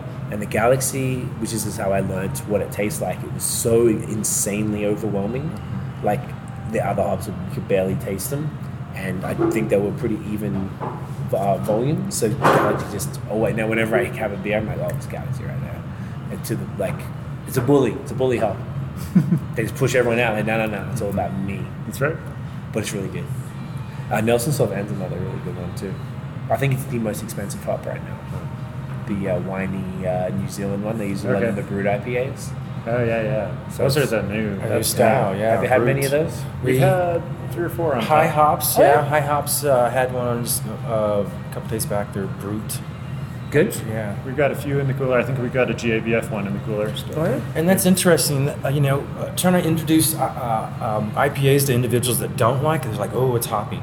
And you notice that a lot of times they don't put the IBUs on the information because sometimes that number will discourage somebody from trying it. Yeah. If you look at a lot of the IPAs on our wall, they don't have the international bitterness units on there, and some people are more apt to try that. Right. They see that number high, like, Yeah, ooh, go already on, preconceived idea. That's going to be hoppy. Don't try it. Right.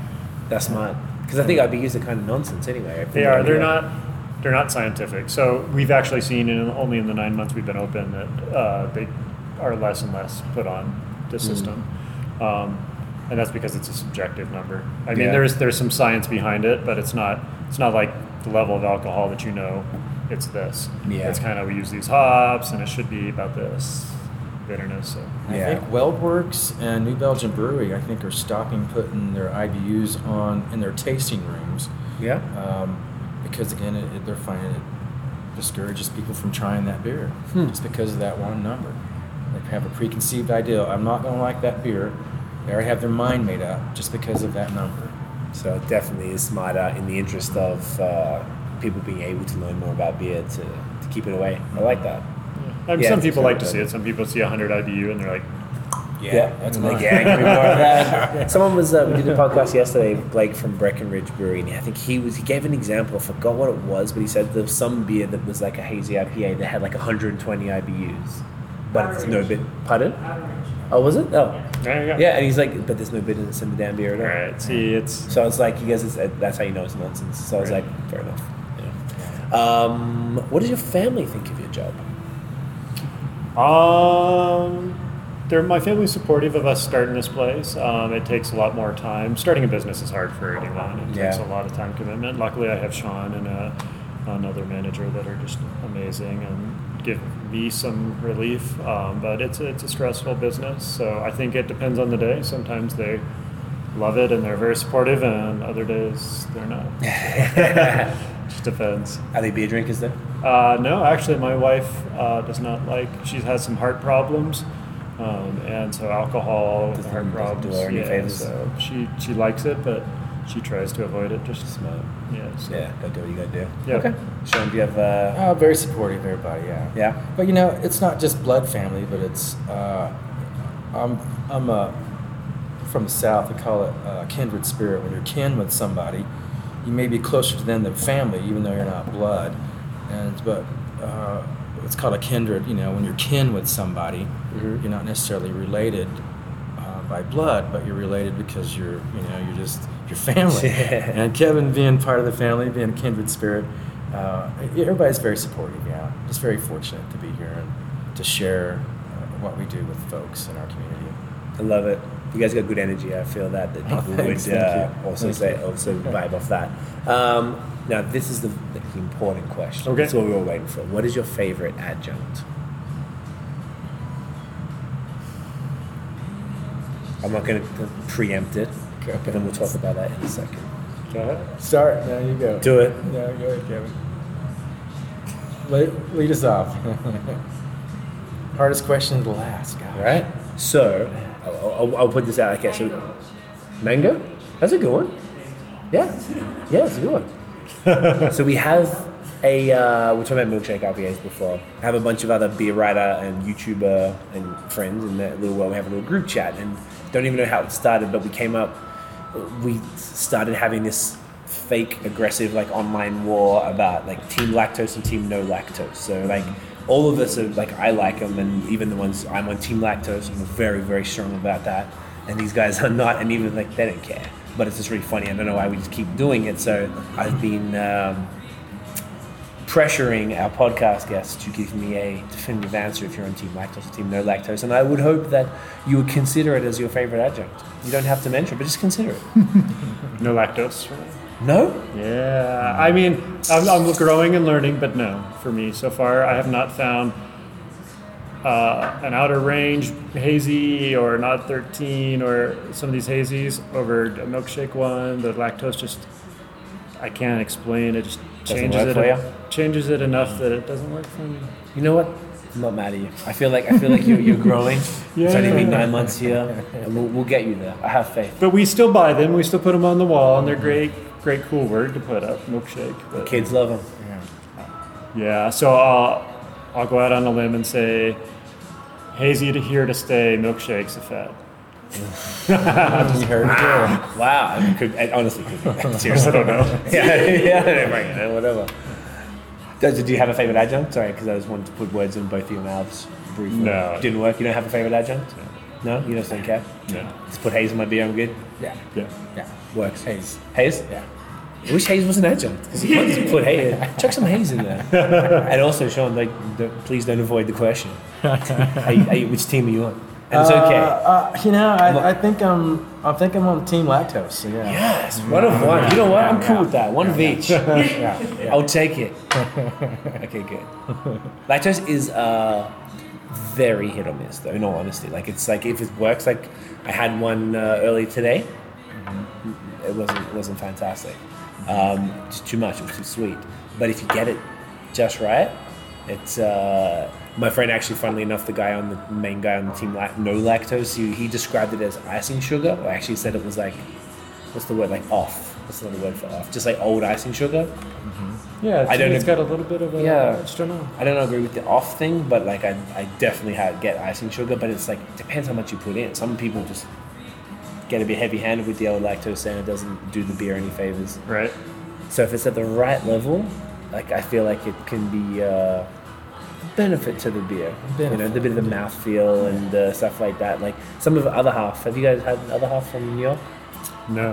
No? They're like out of it. They're like, do you know them? No. Oh shit, okay. From my understanding, and maybe it's regional, maybe just because we're northeast.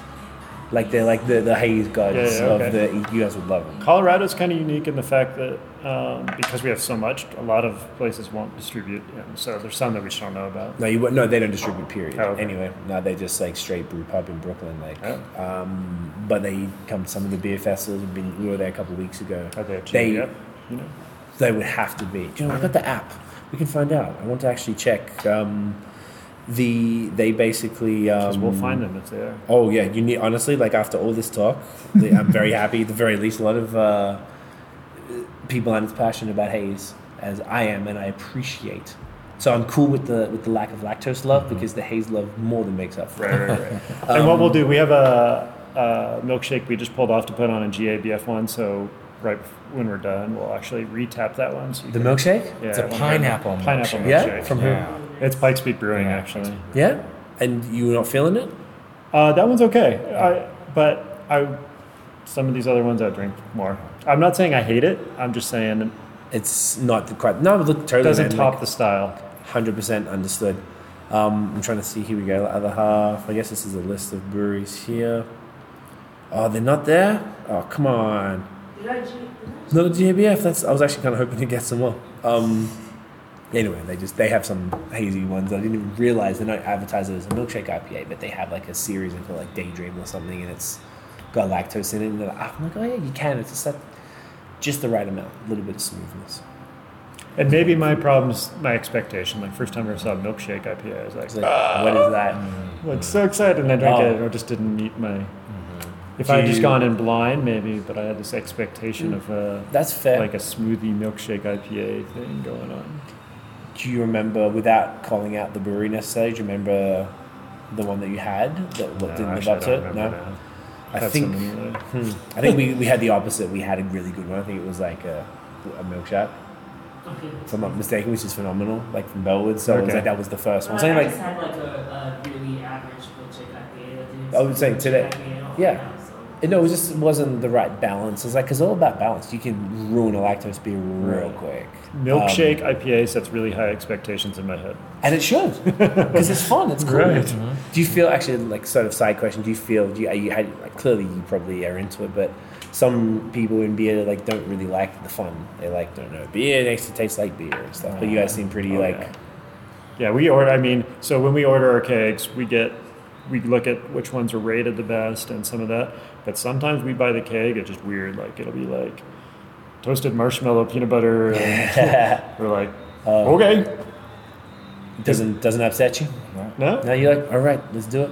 No, sometimes you watch. There's a lot of the breweries. I keep a watch on a lot of the breweries, and sometimes when they're making beer, and some of the stuff they throw into the wort, like donuts and bacon and stuff like that, and you're like, whoa. It's a But little weird. to taste it when it's all done and it's alcohol and it's all clean, It's fun. I remember the brewery had the name of their beer was beer. That's all. The name of their beer was beer, and it was a lager, but didn't have much. It was just straightforward lager, no frills, no nothing. But in their description, it just said beer.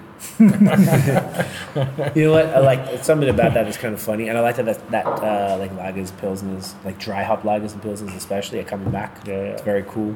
It's I feel like it's like clearly we're all have a relatively similar palate, but you go through you start drinking European lagers and American lagers or whatever, and you move to ambers and then to some whatever IPAs, porters, and stouts, and you get into the hazel, the sours, the crazy stuff, and you come back around. And I'm finding myself gravitating towards those lighter styles right now because not from the fatigue of the haze and stuff, but it does wear on you after a while. it does, right? And just to appreciate the nuances of a well-made, Yeah. That's fair. traditional beer like that. I like something light and crisp every now and then. Yeah. Just easy drinking, light, crisps. Especially like a midday, or I don't want something too 10 heavy. a.m. You just have finished breakfast. Just want something like goes down nice and Right easy. after my biscuits and gravy. That's where the fruit beers and Yeah, it's a cereal beer. yeah. Some that sours idea. that'll work for that. Yeah, right. You just goes with the brekkie. We had funny enough, I had a Fruit Loops milkshake IPA. That they dump Fruit Loops in the fermenter. I've It's seen pretty ones interesting. online. Yeah. I haven't tasted It wasn't too bad. I think they did it again this year. I had it last year. Well, I reckon they probably dialed it in. It was probably good this year. It's fascinating when you do things like that. Yeah. I love it. The So one that's cool. super popular, that Weldworks one, they're always, people make jokes. There's like a picture of the grocery store aisle, and it's got like the little Debbie's and all that stuff. And they're like, looks like the Weldworks beer lineup. Because they just do. They'll take like little Debbie things and throw in one, or they'll take cinnamon rolls and Just chuck them all in. yeah, they just keep playing around. And I think it ferments and it brings flavor to it. And Yeah. stuff like probably messy to clean up, but it's not our problem. Local for the Jolly Ranchers. I had a Jolly Rancher. Oh, and they put it in. They actually use Jolly Ranchers, so they. Ranchers in their beer, yeah. That's Local sick. for, they're out of Littleton, Colorado. Okay.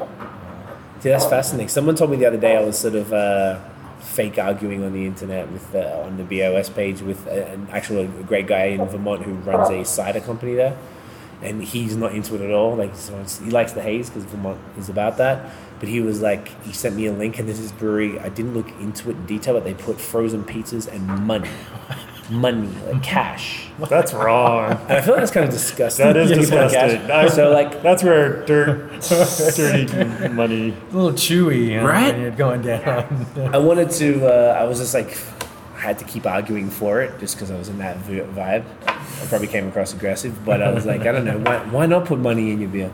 I mean, because it'd be fermented out. Like all the grossness, all the homeless would be like, like Worst- the. No, that's all the crap would come off it, wouldn't it, from the alcohol and the fermenting Yeah. process. The worst one I ever had was that it was like a rum raisin, and they soured it, and it was just That sounds weird. it just didn't work at all. Yeah, I don't know about that rum and raisin. Soured. Yeah. It just tasted like soured, Just sour. soured rotten fruit. Yeah, sometimes if things don't work, they just don't work. Right. But what I do, and I think this is really important, is I don't like limits on creativity in anything in life. Right. And if people, there's genuinely people who just think beer should be beer and make it, like one of my friends, I think he's serious, he has like, make IPAs clear again and stuff like that. And like, I just don't like that because I don't like if you put something in a box and it can't grow. And I think the whole point of this is to let the creativity grow. And you know what, sometimes they'll put money in frozen pizza in, but then sometimes they'll do something fantastic and it'll, like a brewed IPA, because of experimentation, might be the next thing, it might not. Right. But And, cool, yeah. and I think that's, I mean, we let people taste a bunch of different things, but a lot of my background is from IT, and it's innovation. It's always trying, it's the whole idea of innovations. You rapidly try things, and it's fail fast, fail often, but you try a bunch of things, and then when you get something, and I think beer alone, I mean, sours, farmhouses, IPAs, none of those would have come around if someone wasn't playing around, and now they Yep. become staples of beer. So you play around, and then you go, you do what? You milkshake your IPAs, and then it becomes the first person to do it. Everyone thinks they're crazy, and then eventually, if it can grow into become a full style. So, 100%. And I guess in a place like this, it's kind of the genuinely part of the fun, like the experimental stuff.